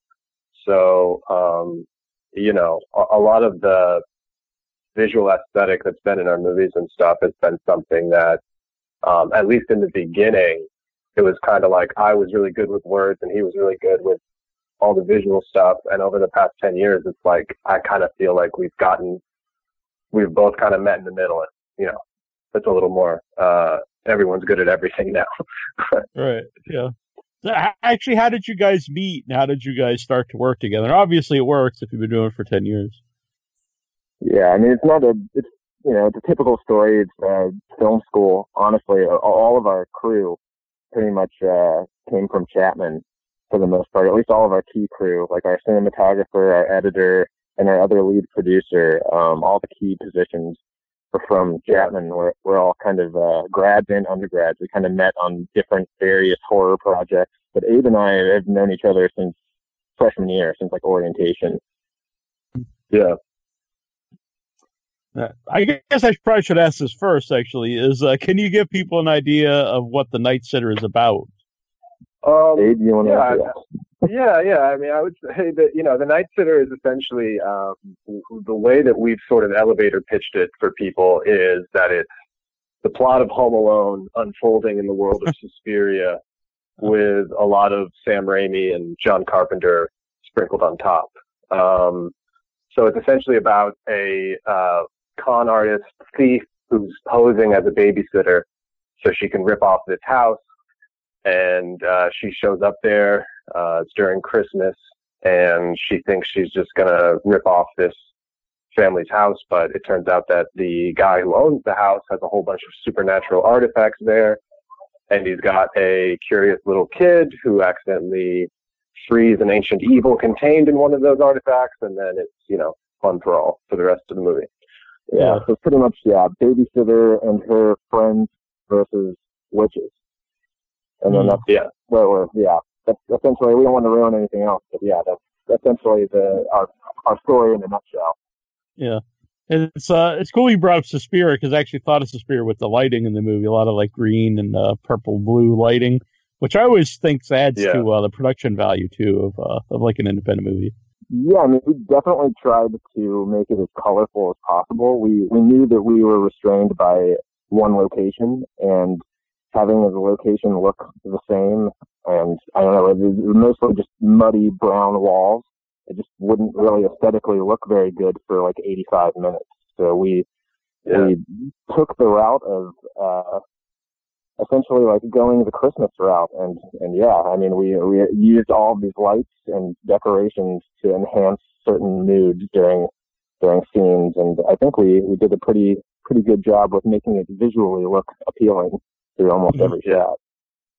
And the thing that's nice too is that the look of the lights, the color of the lights actually evolves room to room and scene to scene. So as the movie goes deeper into the supernatural stuff and the scares and everything, the color palette in rooms is actually shifting, which we had a lot of fun, working on that as well. Yeah, just to create certain emotions using colors. So yeah, it's definitely a lot of fun. Mm-hmm. And the score is great. I noticed that right away when the movie starts. And sometimes that's something that's overlooked. Our composer is fantastic. We've been working with him for almost since the beginning as well. He just nailed it. We gave him a bunch of references, of course, that were like, Carpenter inspired. But I mean, it's just, he kind of made it his own, and we're so happy and fortunate to have him on our side. So. Yeah, he's a really fantastic composer, and that's the one element of the movie, I think. Well, one of the elements of the movie that is kind of most captures what we were trying to do, where it is inspired by stuff that people will recognize, but I think that he really found, like Rocco was saying, a unique sound. Mm-hmm. Something, it's not just the same sort of dark wave retro sound. Yeah. You mentioned Christmas. I always have a soft spot for Christmas horror movies, even like ones that aren't particularly good, but I enjoy them, like Elves. So absolutely, it's a fantastic movie. But besides like the use of the color and stuff, was there any other like thought process in setting it around Christmas? I mean, for me, I personally love setting as much stuff during Christmas as possible, because it's supposed to be the most joyous time of year. That's where all of your friends and family are together, and that's when you can set a horrible thing, to happen to all these people. It's just, I don't know, I find it to be a really great entertaining time, and that's also where you can use a lot of colors. So, I mean, that's kind of, for us, that was the obvious route for this contained story. So is there? Oh, I'm sorry. Abe, do you have anything to say about Christmas? And honestly, I cede Christmas superiority to John. He, the Christmas thing, very much, I love to point this out in interviews, and just slightly embarrass John, but he has a Christmas tree up in his house year round.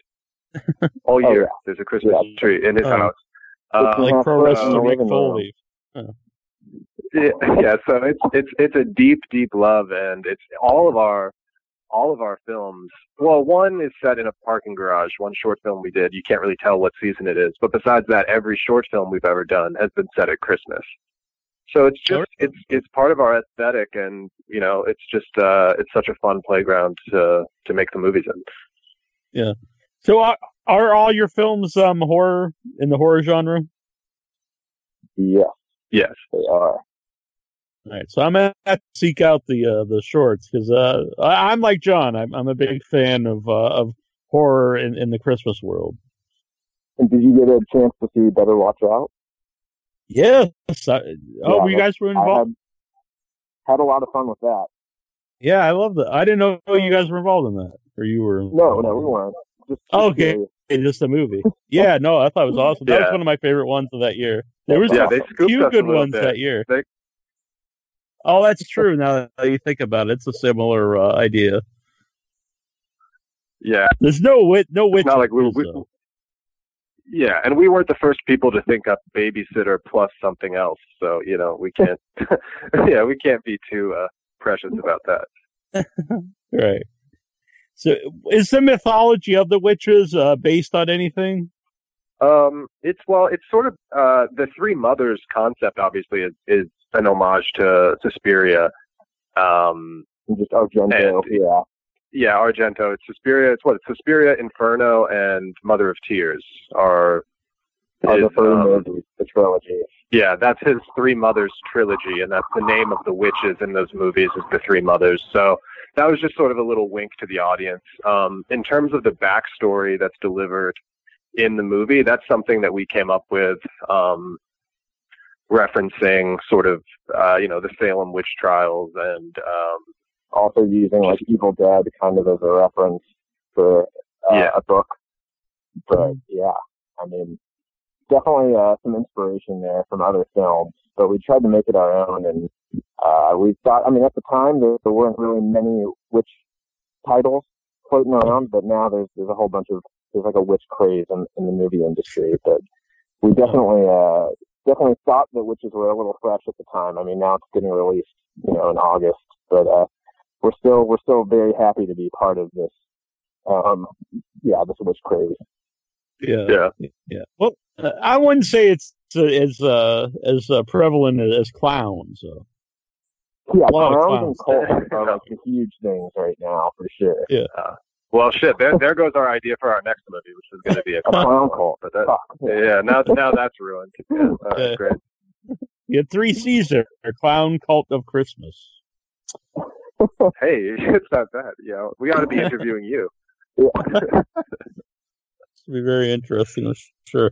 So I did like the symbol too. I mentioned the book, the symbol for the 3 witches. It adds stuff. Very cool. That took a little while to make. I mean, honestly, it was referenced off of. I had this necklace for the Blair Witch Project with that little stick figure on it when I was growing up, and it just kept on. I kept on going back to that simple image, and we kind of just tried to make our own version of it on top of the Three Mothers book. But yeah, thanks. We really appreciate it. Yeah. So who does like the gore effects in your movie? We have different effects artists for pretty much all of our films, but right now, Ben Rittenhouse did all of the effects for The Night Sitter, and I know he worked on The Hills Have Eyes 2 and Kill Bill, so he has a pretty substantial Hollywood background. So we're extremely fortunate to be able to work with someone of that caliber to be able to make essentially our meaty moments in the movie stand out a little more than the average horror movie. Mm. And Ben has a makeup effects school out there in Nashville, and we were shooting in Nashville. So not only were we able to work with him, but he has a ton of really skilled students and apprentices. Students that he was teaching and training, and they were working on stuff during his classes for our movie. So it was really awesome. And then there's a couple of really heavy effects days, and I think there's at least 5 or 6 of them wound up showing up on set to get all the prosthetics in order and do all the makeup. So we were definitely very thrilled to have them as part of our team. Mm-hmm. How fun is that for 2 horror fans making your own movies to be on set when you're filming gore scenes? I mean, I think both of us could say that was probably the best. At least for me, that was the best time of my life. I'm hoping we can make another one, but yeah, it was also the most stressful time of our life too. Yeah, but the gore effects scene specifically, I think, any scene where you're trying to pull something off on set and there's this excitement and tension because you don't really know if it's going to work or not, that really has a huge impact on the crew and, the cast and everybody. And when you're able to pull it off and it goes really well, there's this great kind of feeling of excitement. And, it's a little different than shooting, just a dialogue scene or a master shot. You need that stuff, but the stuff that really, really highlights the horror of what you're doing, those are always the funnest days on set. Yeah. I just have to ask, because I see at the end, Roller Disco Massacre, films. What's the story behind that name? That's actually our team. But what's the story behind that name is actually, Abe, you wrote a scene for, we had another short that we were trying to make a feature for called Just Say No. And Abe, do you want to take it from there? Yeah, so there was basically an as-yet unfilmed feature we have that we wrote about almost 10 years ago. That the big horror scene is this kid who works at a roller disco becomes zombified and murders everyone, and he's like running around the roller rink, killing everyone, biting into people, gore flying, all while there's like disco playing and like lights flashing everywhere. So while we were planning and prepping, we always referred to it as the Roller Disco Massacre. And when we started thinking of a brand and kind of a production company collective name, that just stuck out to us. We were like, that is our aesthetic, you know. It's gory, it's fun, it's colorful. Yeah. Yeah. So that's the name we took for ourselves, and that's basically me, John, our editor, Tristan, our producer, Christian, our director of photography, Scotty, who worked on The Night Sitter. All of us together sort of work under that name. Nice. And I want to someday see Roller Disco Massacre in a movie or just the movie. We do too. I know. We're hoping. We do too. Yeah. Well, I really dug Night Sitter, and I really liked everything about it. The colors, it just worked for me. It's my kind of movie, and I appreciate you guys both on. And where can people follow the Night Sitter or the Roller Disco Massacre to see what you guys are working on next? We're the Night Sitter is on Twitter at the Night Sitter and Instagram at the Night Sitter, and we have really awesome social media people who are updating that with all the news. And then we also have a website which we are going to get ready to update as soon as this movie launches, but it's rollerdiscomassacre.com. Pretty easy, and that'll have almost all of our shorts as well. If you want to check out any of our, I do want to. Yeah, I was interested. Yeah, I'm gonna go check those out actually.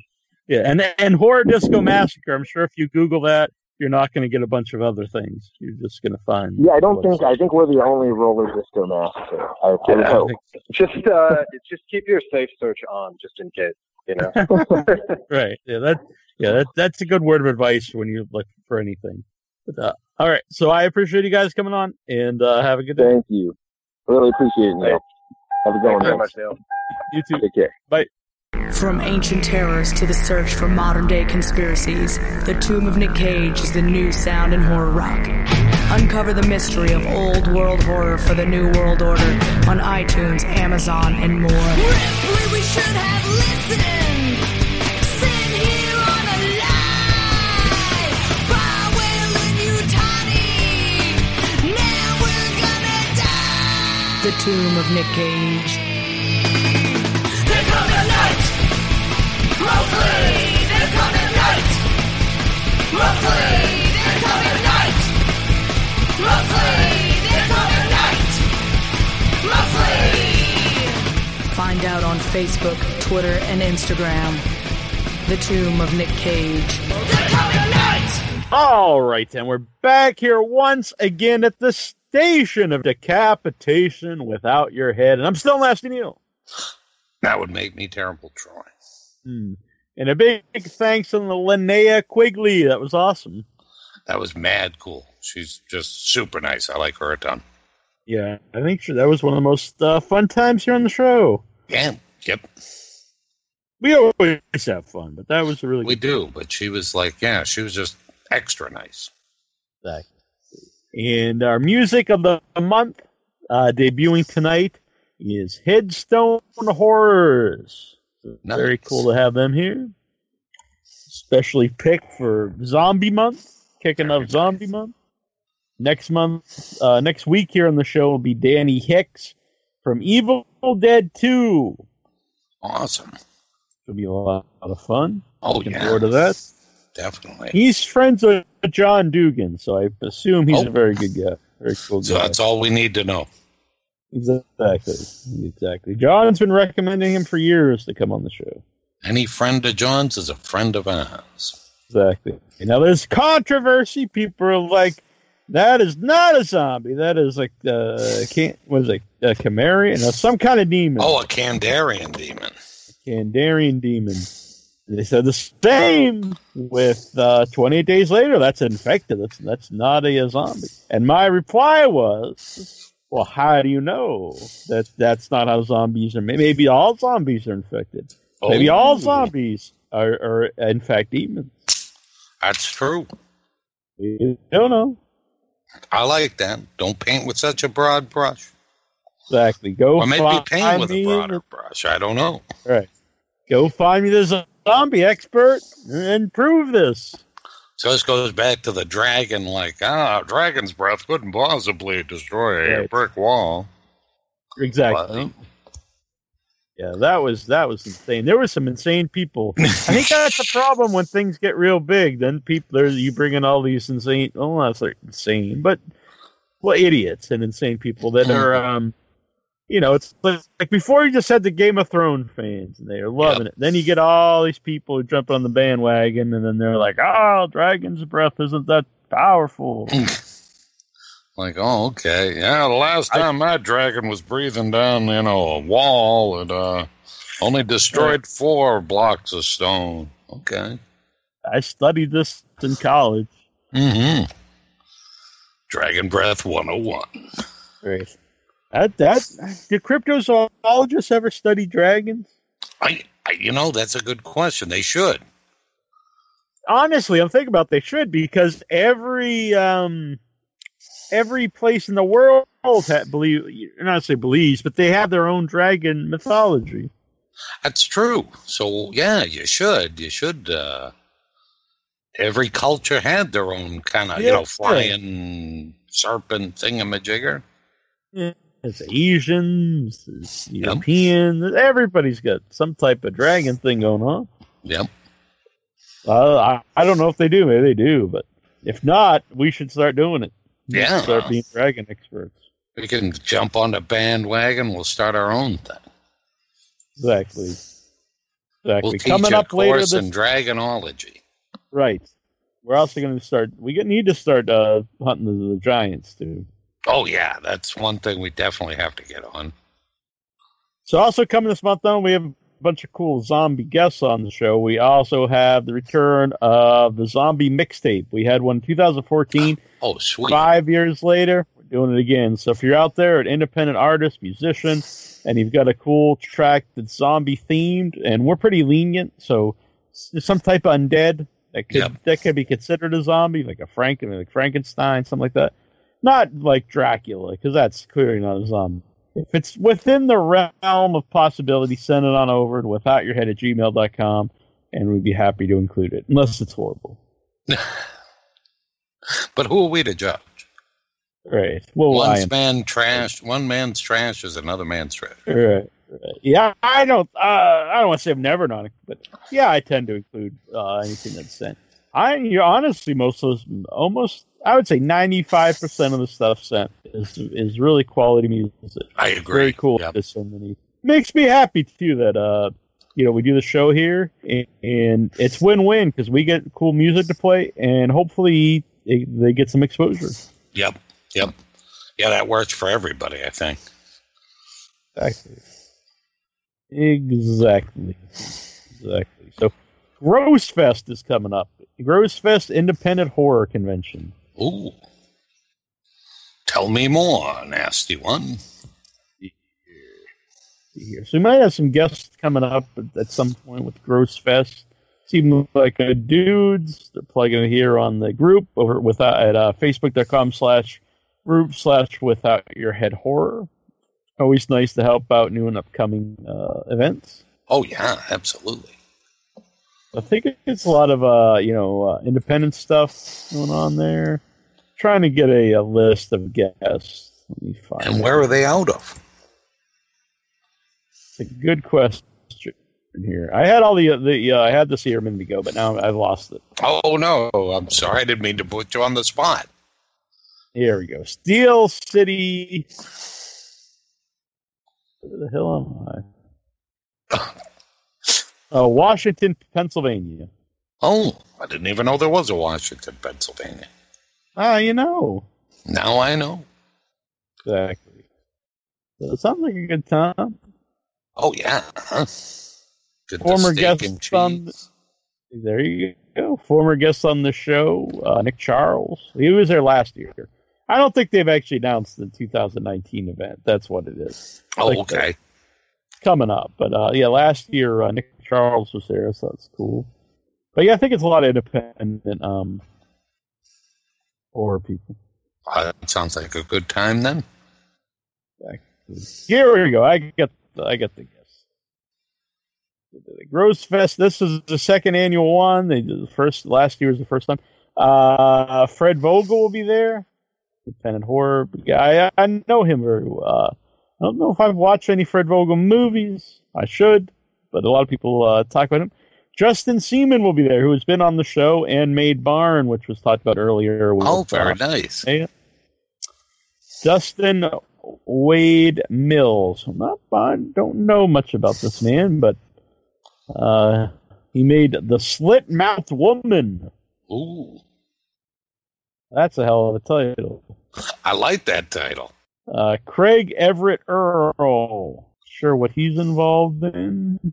But let's see. A lot of independent guys. That's very cool. Justin Chanel, Glenn Bergeritz. Oh, here we go. Tom Savini will be there. Ooh, nice.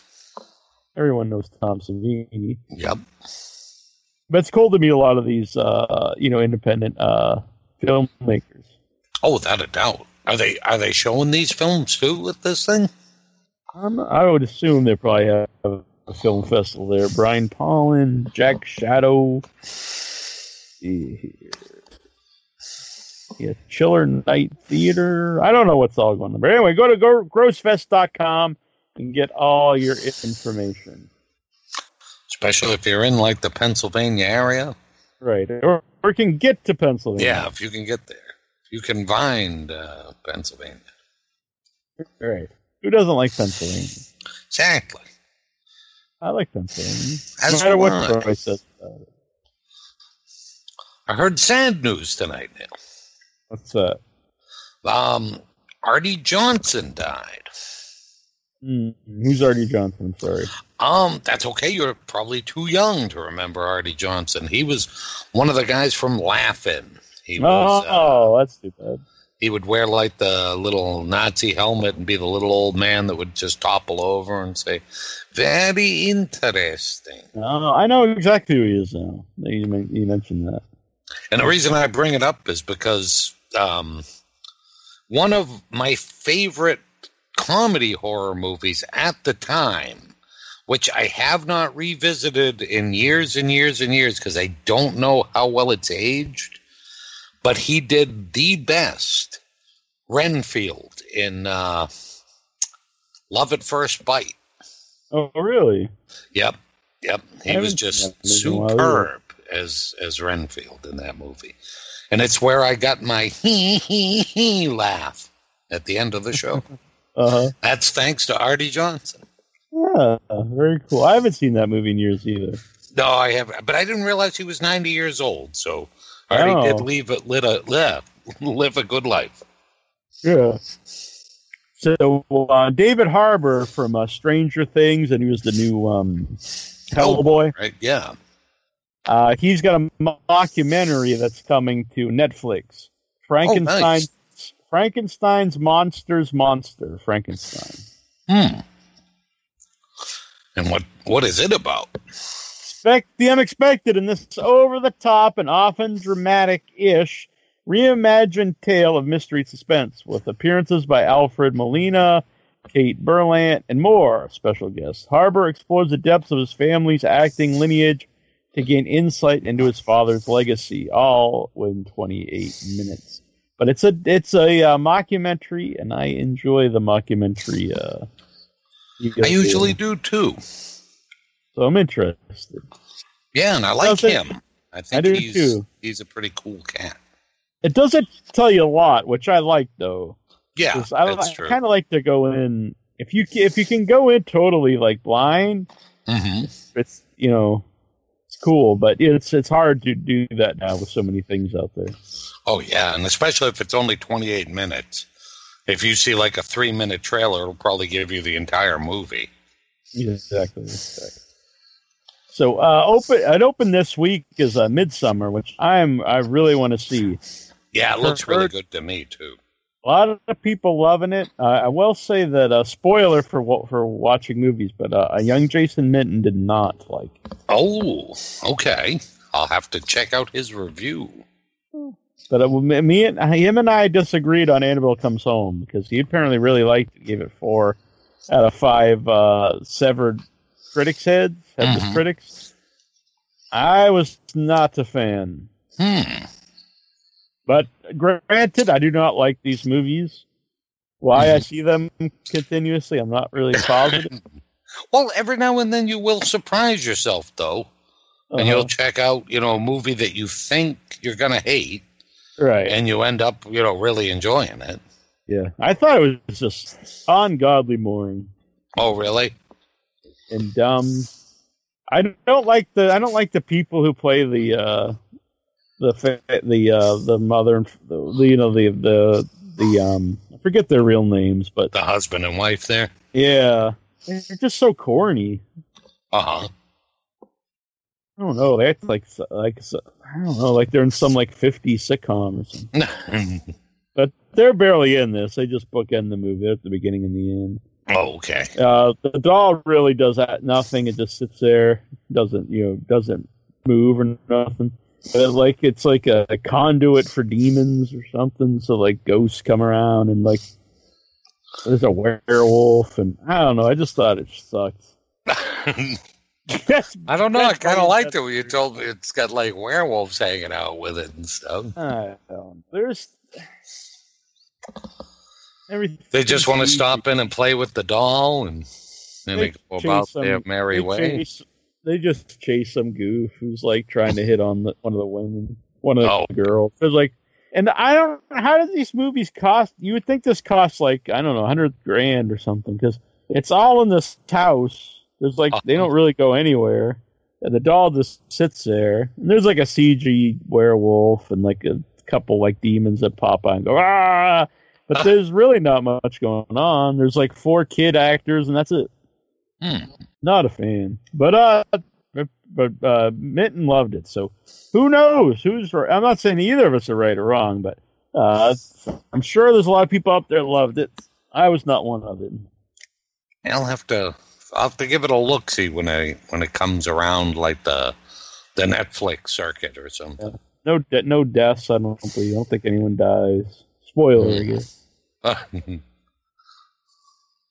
I just saw Nightmare Cinema, which I really wanted to see, but it wasn't playing anywhere near us. But I believe it's also streaming somewhere, maybe on Amazon. Okay. Yeah, it's on Amazon, which I'll probably watch it. Maybe I'll watch it tomorrow. But it's a bunch of short stories, which I do. I'm an anthology guy, so. Oh, yeah. Oh, huge news, Troy. Giant news. Oh. Maybe the biggest news here on the show. Genre Blast has officially selected Umbilicus Desidero. Nice. At their film festival coming up August 31st. Where are they out of? Virginia. Nice. Very good. I've heard nothing but great things about Genre Blast. Awesome. Last year, multiple-time guest here on the show, Sophia Cassiola, friend of the show, friend of everyone. She won an award, and the award was a pro wrestling title. You a strap. I was like, what? Damn, that's the best trophy I've ever seen for a movie festival. You know it's a cool place when they give away a trophy. Trophy's cool, but when they give away a belt. Yeah, if you get the belt, you can just swagger around with that bastard. Exactly. That's amazing. So anyway, Mitten dug this movie, so I'm gonna check it out. I was gonna check it out anyway, but oh, by the way, about Annabelle Comes Home, some dude died watching it. Oh, no way. Yeah. I almost died too of boredom. Oh. Boom! But it is a shame this guy died. But I doubt it was because of this movie. He probably just happened to die. You don't think he was scared to death, do you? I don't know. If so, he probably just deserved it. I'm sorry, famous families watch. Listening. You got to be careful what you say nowadays. True. That's true. That is true. Yeah, just be a total asshole. So Hellraiser supposedly making a TV show. What is? Hellraiser. Oh. I don't know. Work as a TV show. Part of me thinks you could do it because the thing is, the Cenobites are like demons, so they could be in and out throughout time too. So you wouldn't have to even have the show all in one time period. Mm. The thing is, I gotta mention this too, Troy. I see people who didn't like the last Hellraiser movie because Pinhead had such a small. He had like 10 minutes of screen time. Yep. If you didn't like the movie, that's fine. I personally liked it. I thought it was actually one of the better sequels.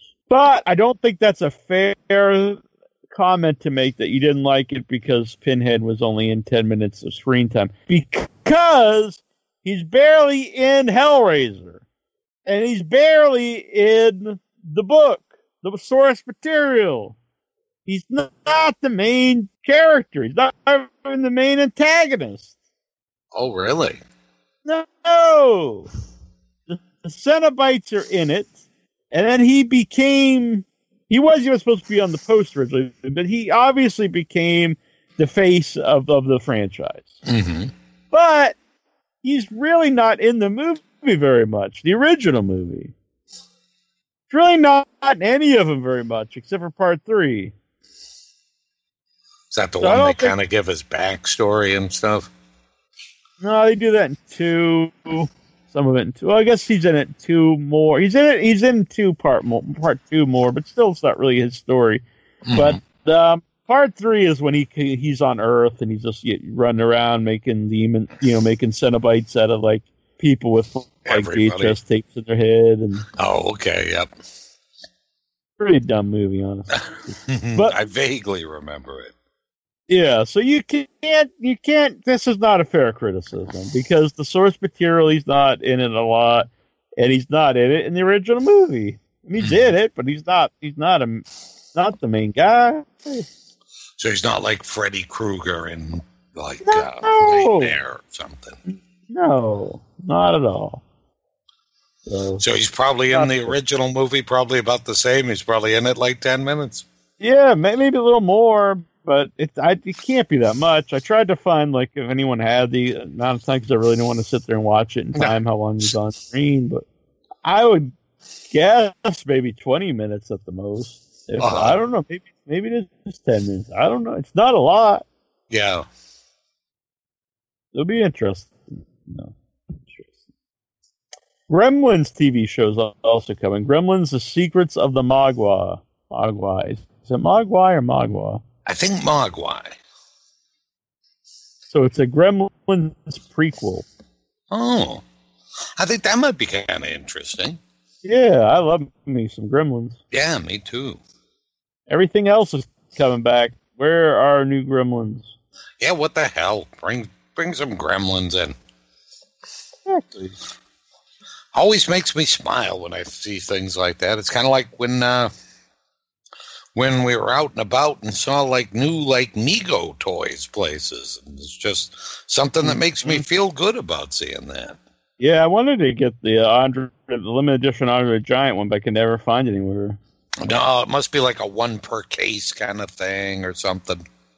Oh, I think it was limited to 10,000. Which really?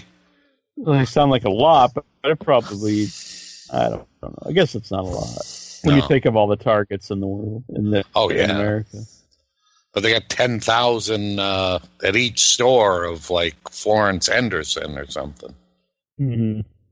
Yeah, they had a lot of Cowardly Lions. Cowardly Lions, yep. And probably Potsy or somebody.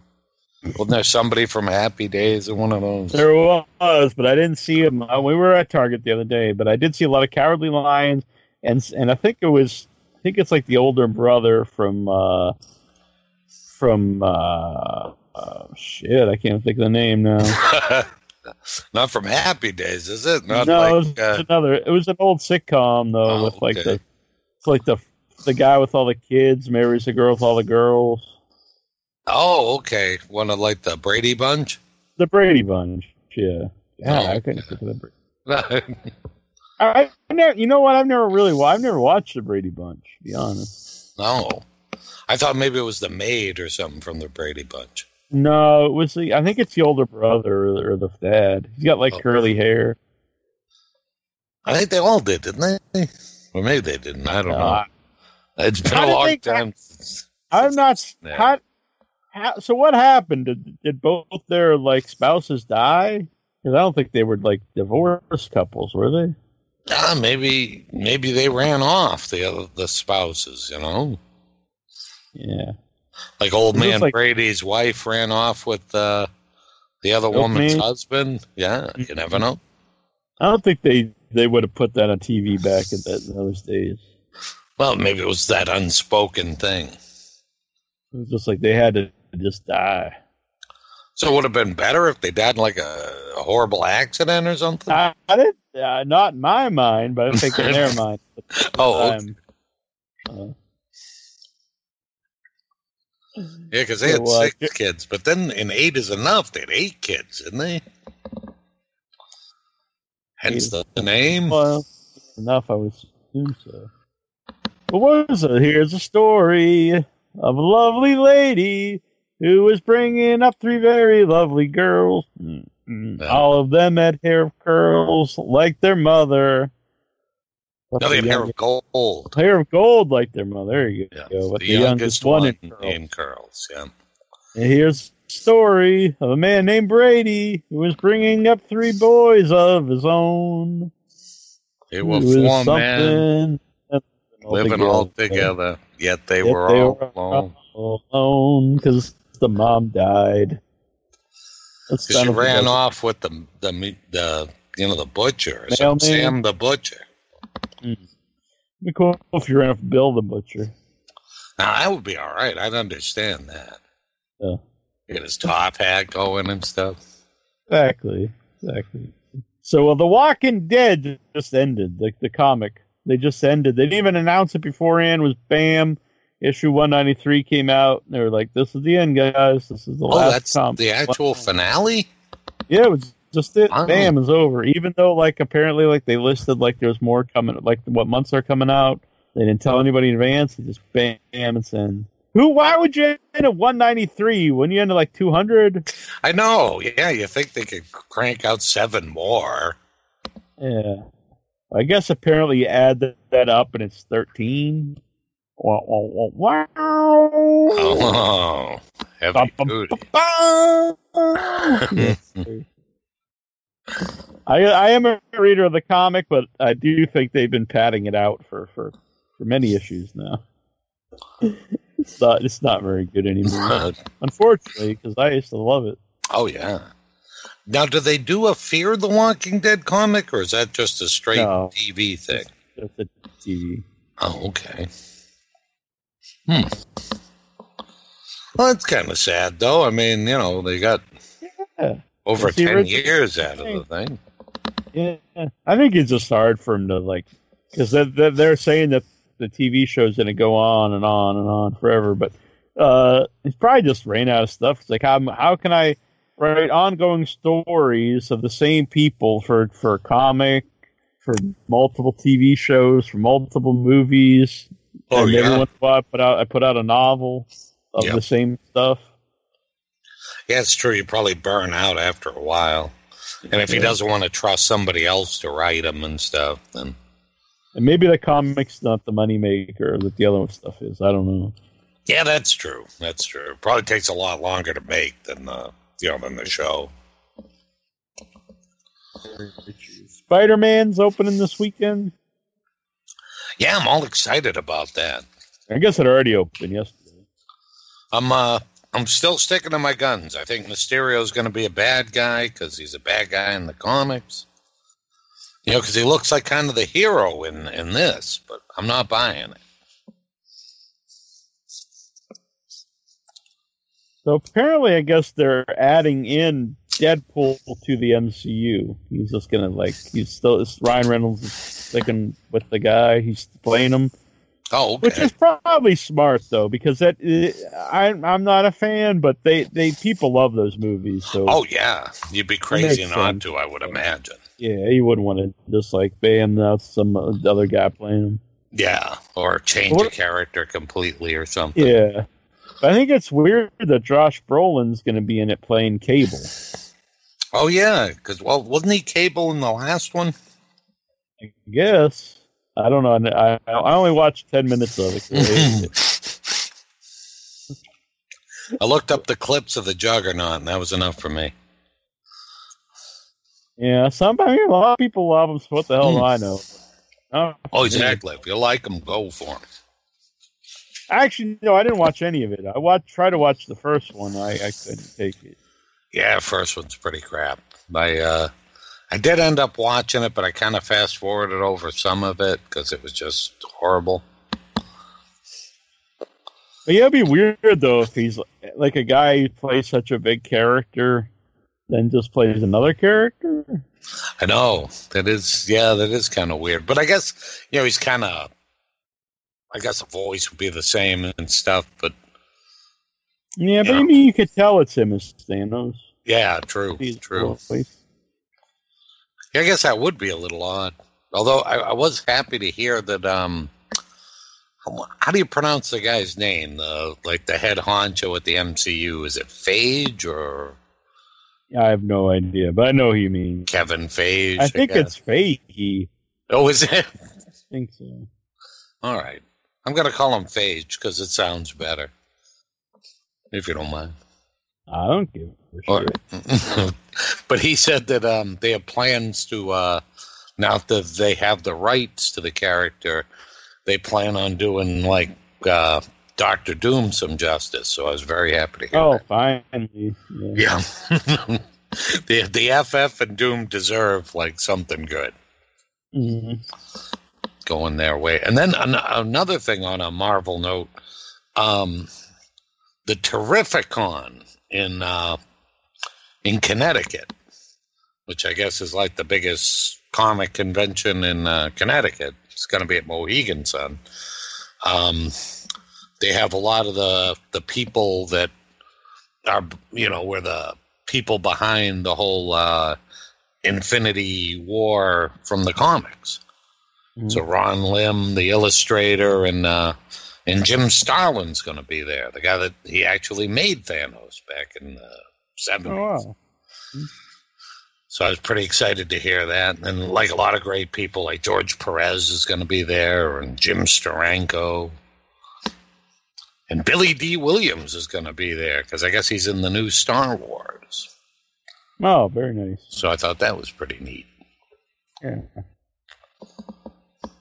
But it's one of those we might have to look into going, because it did sound like a pretty great lineup of people. Mm-hmm. So, it's really weird. This, to me, just came, I guess they announced it, but I never saw anything about it. Then all of a sudden I saw the trailer pop up. They remade Jacob's Ladder. No kidding. What a weird movie to remake, because I think it's it's got a big cult following. Mm-hmm.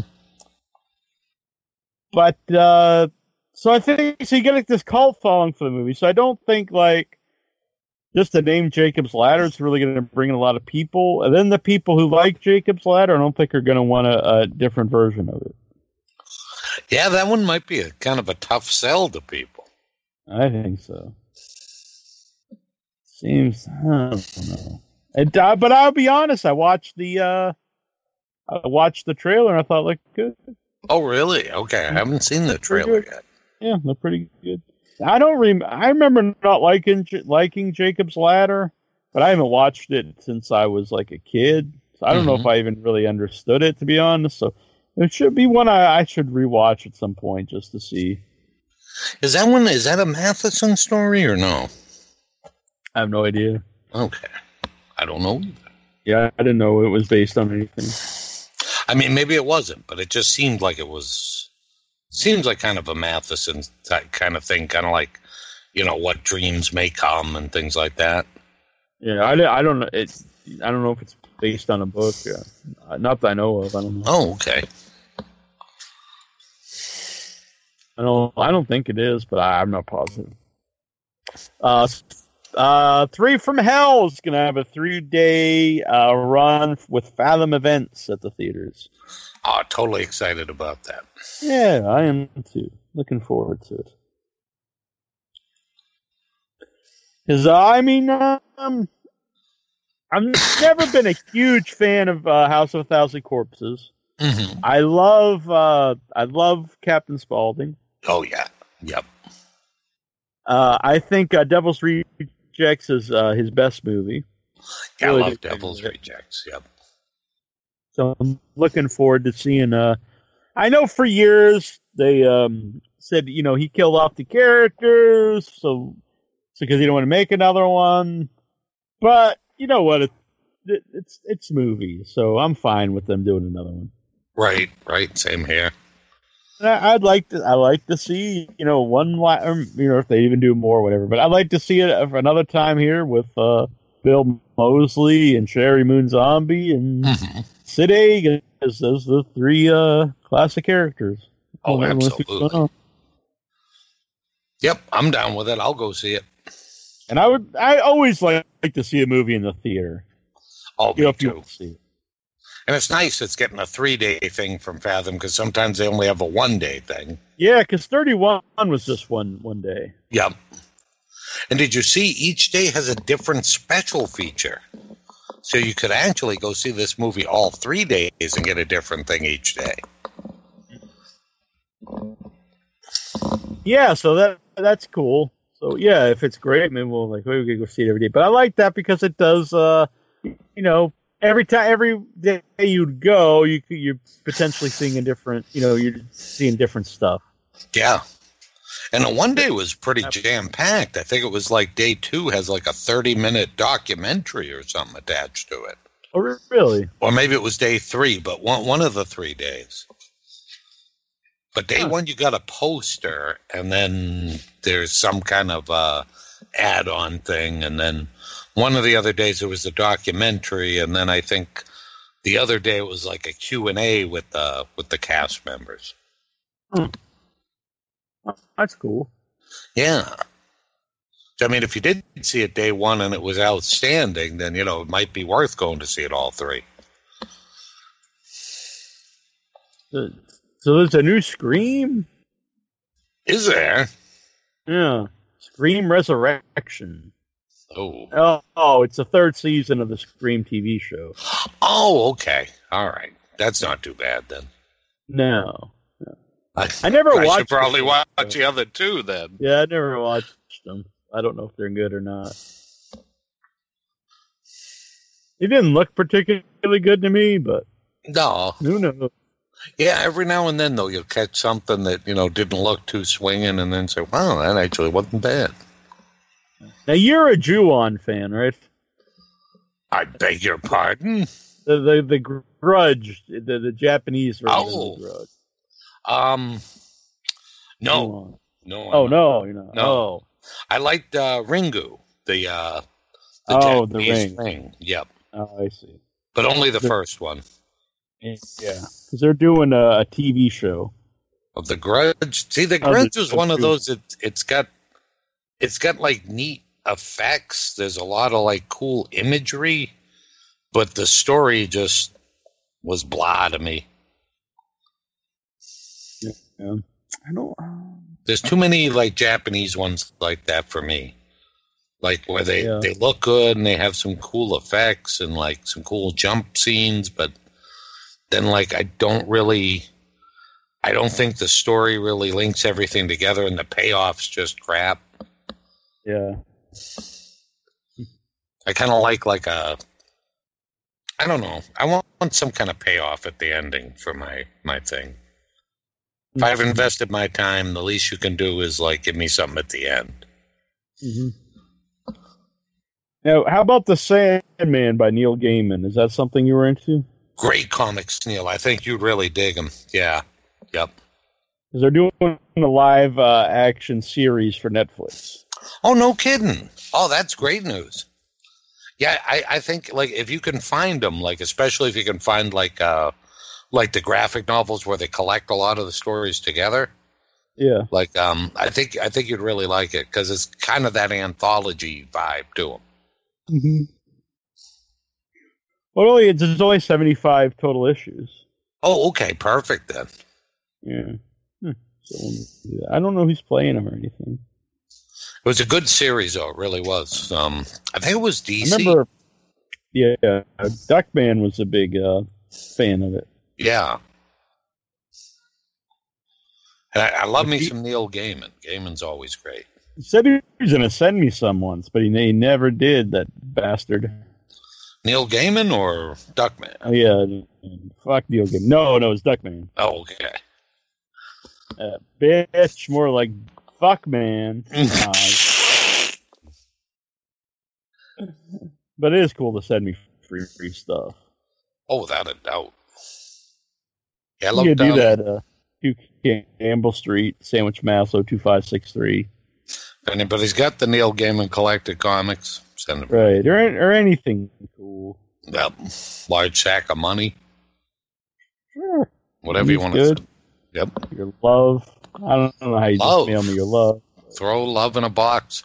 Boom. Here you go. How do you... Oh, I don't want to ask that. That's true. You don't want to ask that. Money's easier. Yeah, I can... Well, I was just thinking buy love, but money can't buy you love. You sure about that? It can buy you physical love. Yeah. I don't think it can just buy you love. I mean, it could buy you like a trophy wife. Yeah, but I don't think that's love. You might love her. You didn't buy your own love. Oh, you're renting it, I guess. Yeah. Well, I mean, I don't think you could buy her love. Well, you bought her more or less. Yeah, that's just like a prostitute. Yeah, true. Buying a hoe. Yeah, you could try it out though if you had enough cake. Mm-hmm. Buying a whore.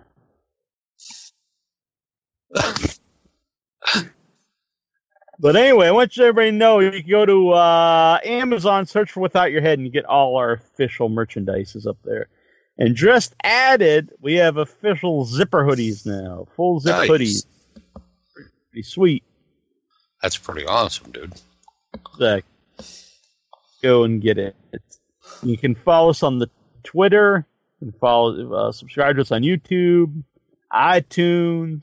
Follow us on, or join our Facebook group. Follow us on Instagram. Just look up Without Your Head everywhere and follow it.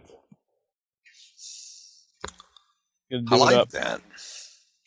We're kind of like a hidden treasure. Exactly. All right. So coming up, I put up a poll, because we're doing Zombie Month this month. Nice. What were some stuff people would like to hear? We've got a vote for Hillbillies and Redneck Month. I would enjoy that. Nice. I'm a big fan of those. Right. I did not add this one, but someone added in Tig Old Biddies as I believe it's Big Old Titties. That's probably not going to happen. I don't know really if that's something to be afraid of. Yeah. Really like a horror thing. Who am I going to ask? Do you want to be on Big Old Titties Month? I know who I would ask, but how do I ask? Yeah.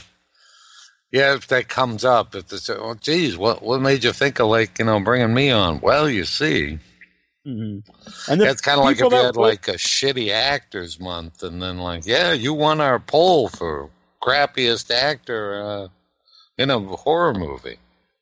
So, and the people that would agree to it, they're like, hell yeah, I'll be in Big Old Titty Month. People are really going on. Yeah, that's true too. So another one that was added, not by me, but it's got 2 votes, and it's a kaiju.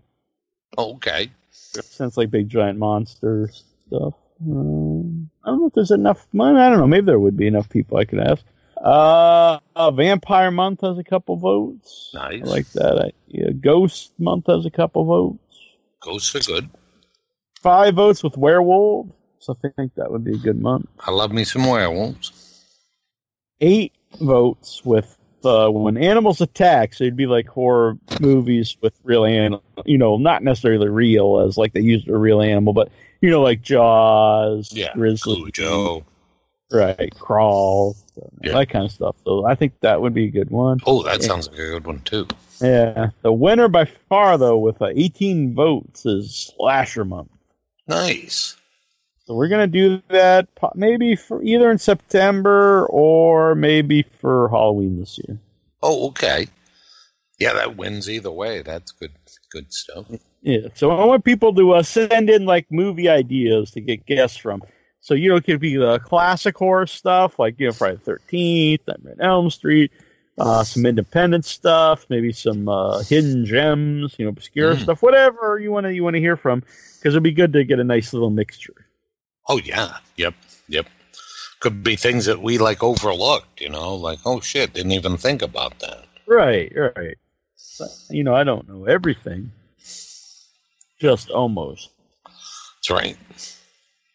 Because what if Terror Train is, like, your favorite one? That's very true. Could be. So apparently someone left the group simply because Russ McCamey shared a link to McCamey Manor. It's very bizarre to me because, wow. I mean, you do whatever you want, but it's not like it's Russ McCamey's group. Yeah. He's in the group, and he shared a link to his thing. Like, it's time to get out of here. Time to leave the group. Wow. Silly to me.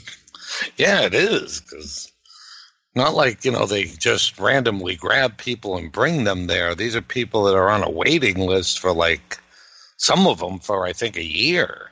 Yeah, and I could see being against. Oh, absolutely. Yep. But I don't think just because someplace mentioned it, or we didn't even. Well, we had him on the show, but this is not because of that. It's because Russ McCamey himself plugged his thing to leave with your head group. I just think that whole concept is weird. It is. People are free to do what they want, and if you don't like it, you could always block him, and you would never see another Russ McCamey post again. That's true. I mean, if you're that adamant against the place, I don't know. That sounds like a you problem. I agree. I don't know. It's just odd to me. I don't get it. But what the hell do I know? It's a sensitive soul. So it was very cool last week. Rockafet Abiel was here on the program. Oh, without a doubt. Great guest. Yep, and she was tremendous. Yeah, go see Boo at festivals near you. I love me some Boo. I thought it was just so good. And you were right. Upon the second viewing, like you get like a whole different vibe from it. Yeah. And also that was up this weekend was Jess O'Lantern, who was our Music of the Month a couple months ago, and I interviewed her. It was a really good time. Mm-hmm. Acoustic punk rocker, Jess O'Lantern. So check that out. Please subscribe on wherever you like to subscribe: iTunes, Google Play, Spotify. But if you view on iTunes, also give us a rating and leave a comment. I'm not really even positive what purpose that serves, but but I like to see it. Yeah, it makes you happy. That's all you need. Exactly. And if during the week, if you have news or a question or whatever, you can email us at withoutyourhead@gmail.com. We'll talk about it on the show. And you plug it on the website. We'll do it up. Do it. All right. So, by the way, the top 13. I post this on Facebook every once in a while, but I never talk about the show. The top 13 downloaded episodes of this week were number 13, Terrifier. Nice. The cast and director of Terrifier. Number 12, Kate Lister. Oh, that's an interesting. Oh, wow. 11, Debbie Rochon and Stewart from Donnie Darko. That's Cool. Sweet. 10, Scott Conroy of Blackout, starring Rami Malek. That's a good interview. 9 is The Man Who Killed Hitler and Then the Bigfoot. 8, Leigh Whannell, the creator of Saw. And it's 7, Renee Perez and Gregory Lamberson. Gregory Lamberson's the director of Johnny Gruesome. And Renee Perez made Death Kiss. Very good movie. 6, Daryl Ferrucci of Creepshow. And at 5, Joe Bob Briggs and Don Coscarelli. It's a pretty loaded show.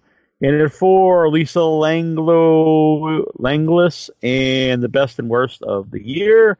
And at 3, Bone Jangles and the Ice Cream Truck. And at number 2, Brett DeYager, the director of Bone Jangles. People really love Bone Jangles here this week. And the number 1 downloaded show of the week is Lori. Hold on, I just skipped it. I did the wrong thing. Laureen Landon. Very good interview. All right. Troy, you still there? Hello. Hello. Hello. There we go. You got anything else for us? You think it's time to... Oh, man, you're on video. I know. How did that happen? That's just weird. Interesting. So it is true. Troy was naked tonight. Yes, I have visual proof.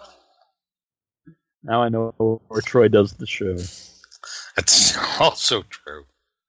Pay no attention to that person like tied up behind me.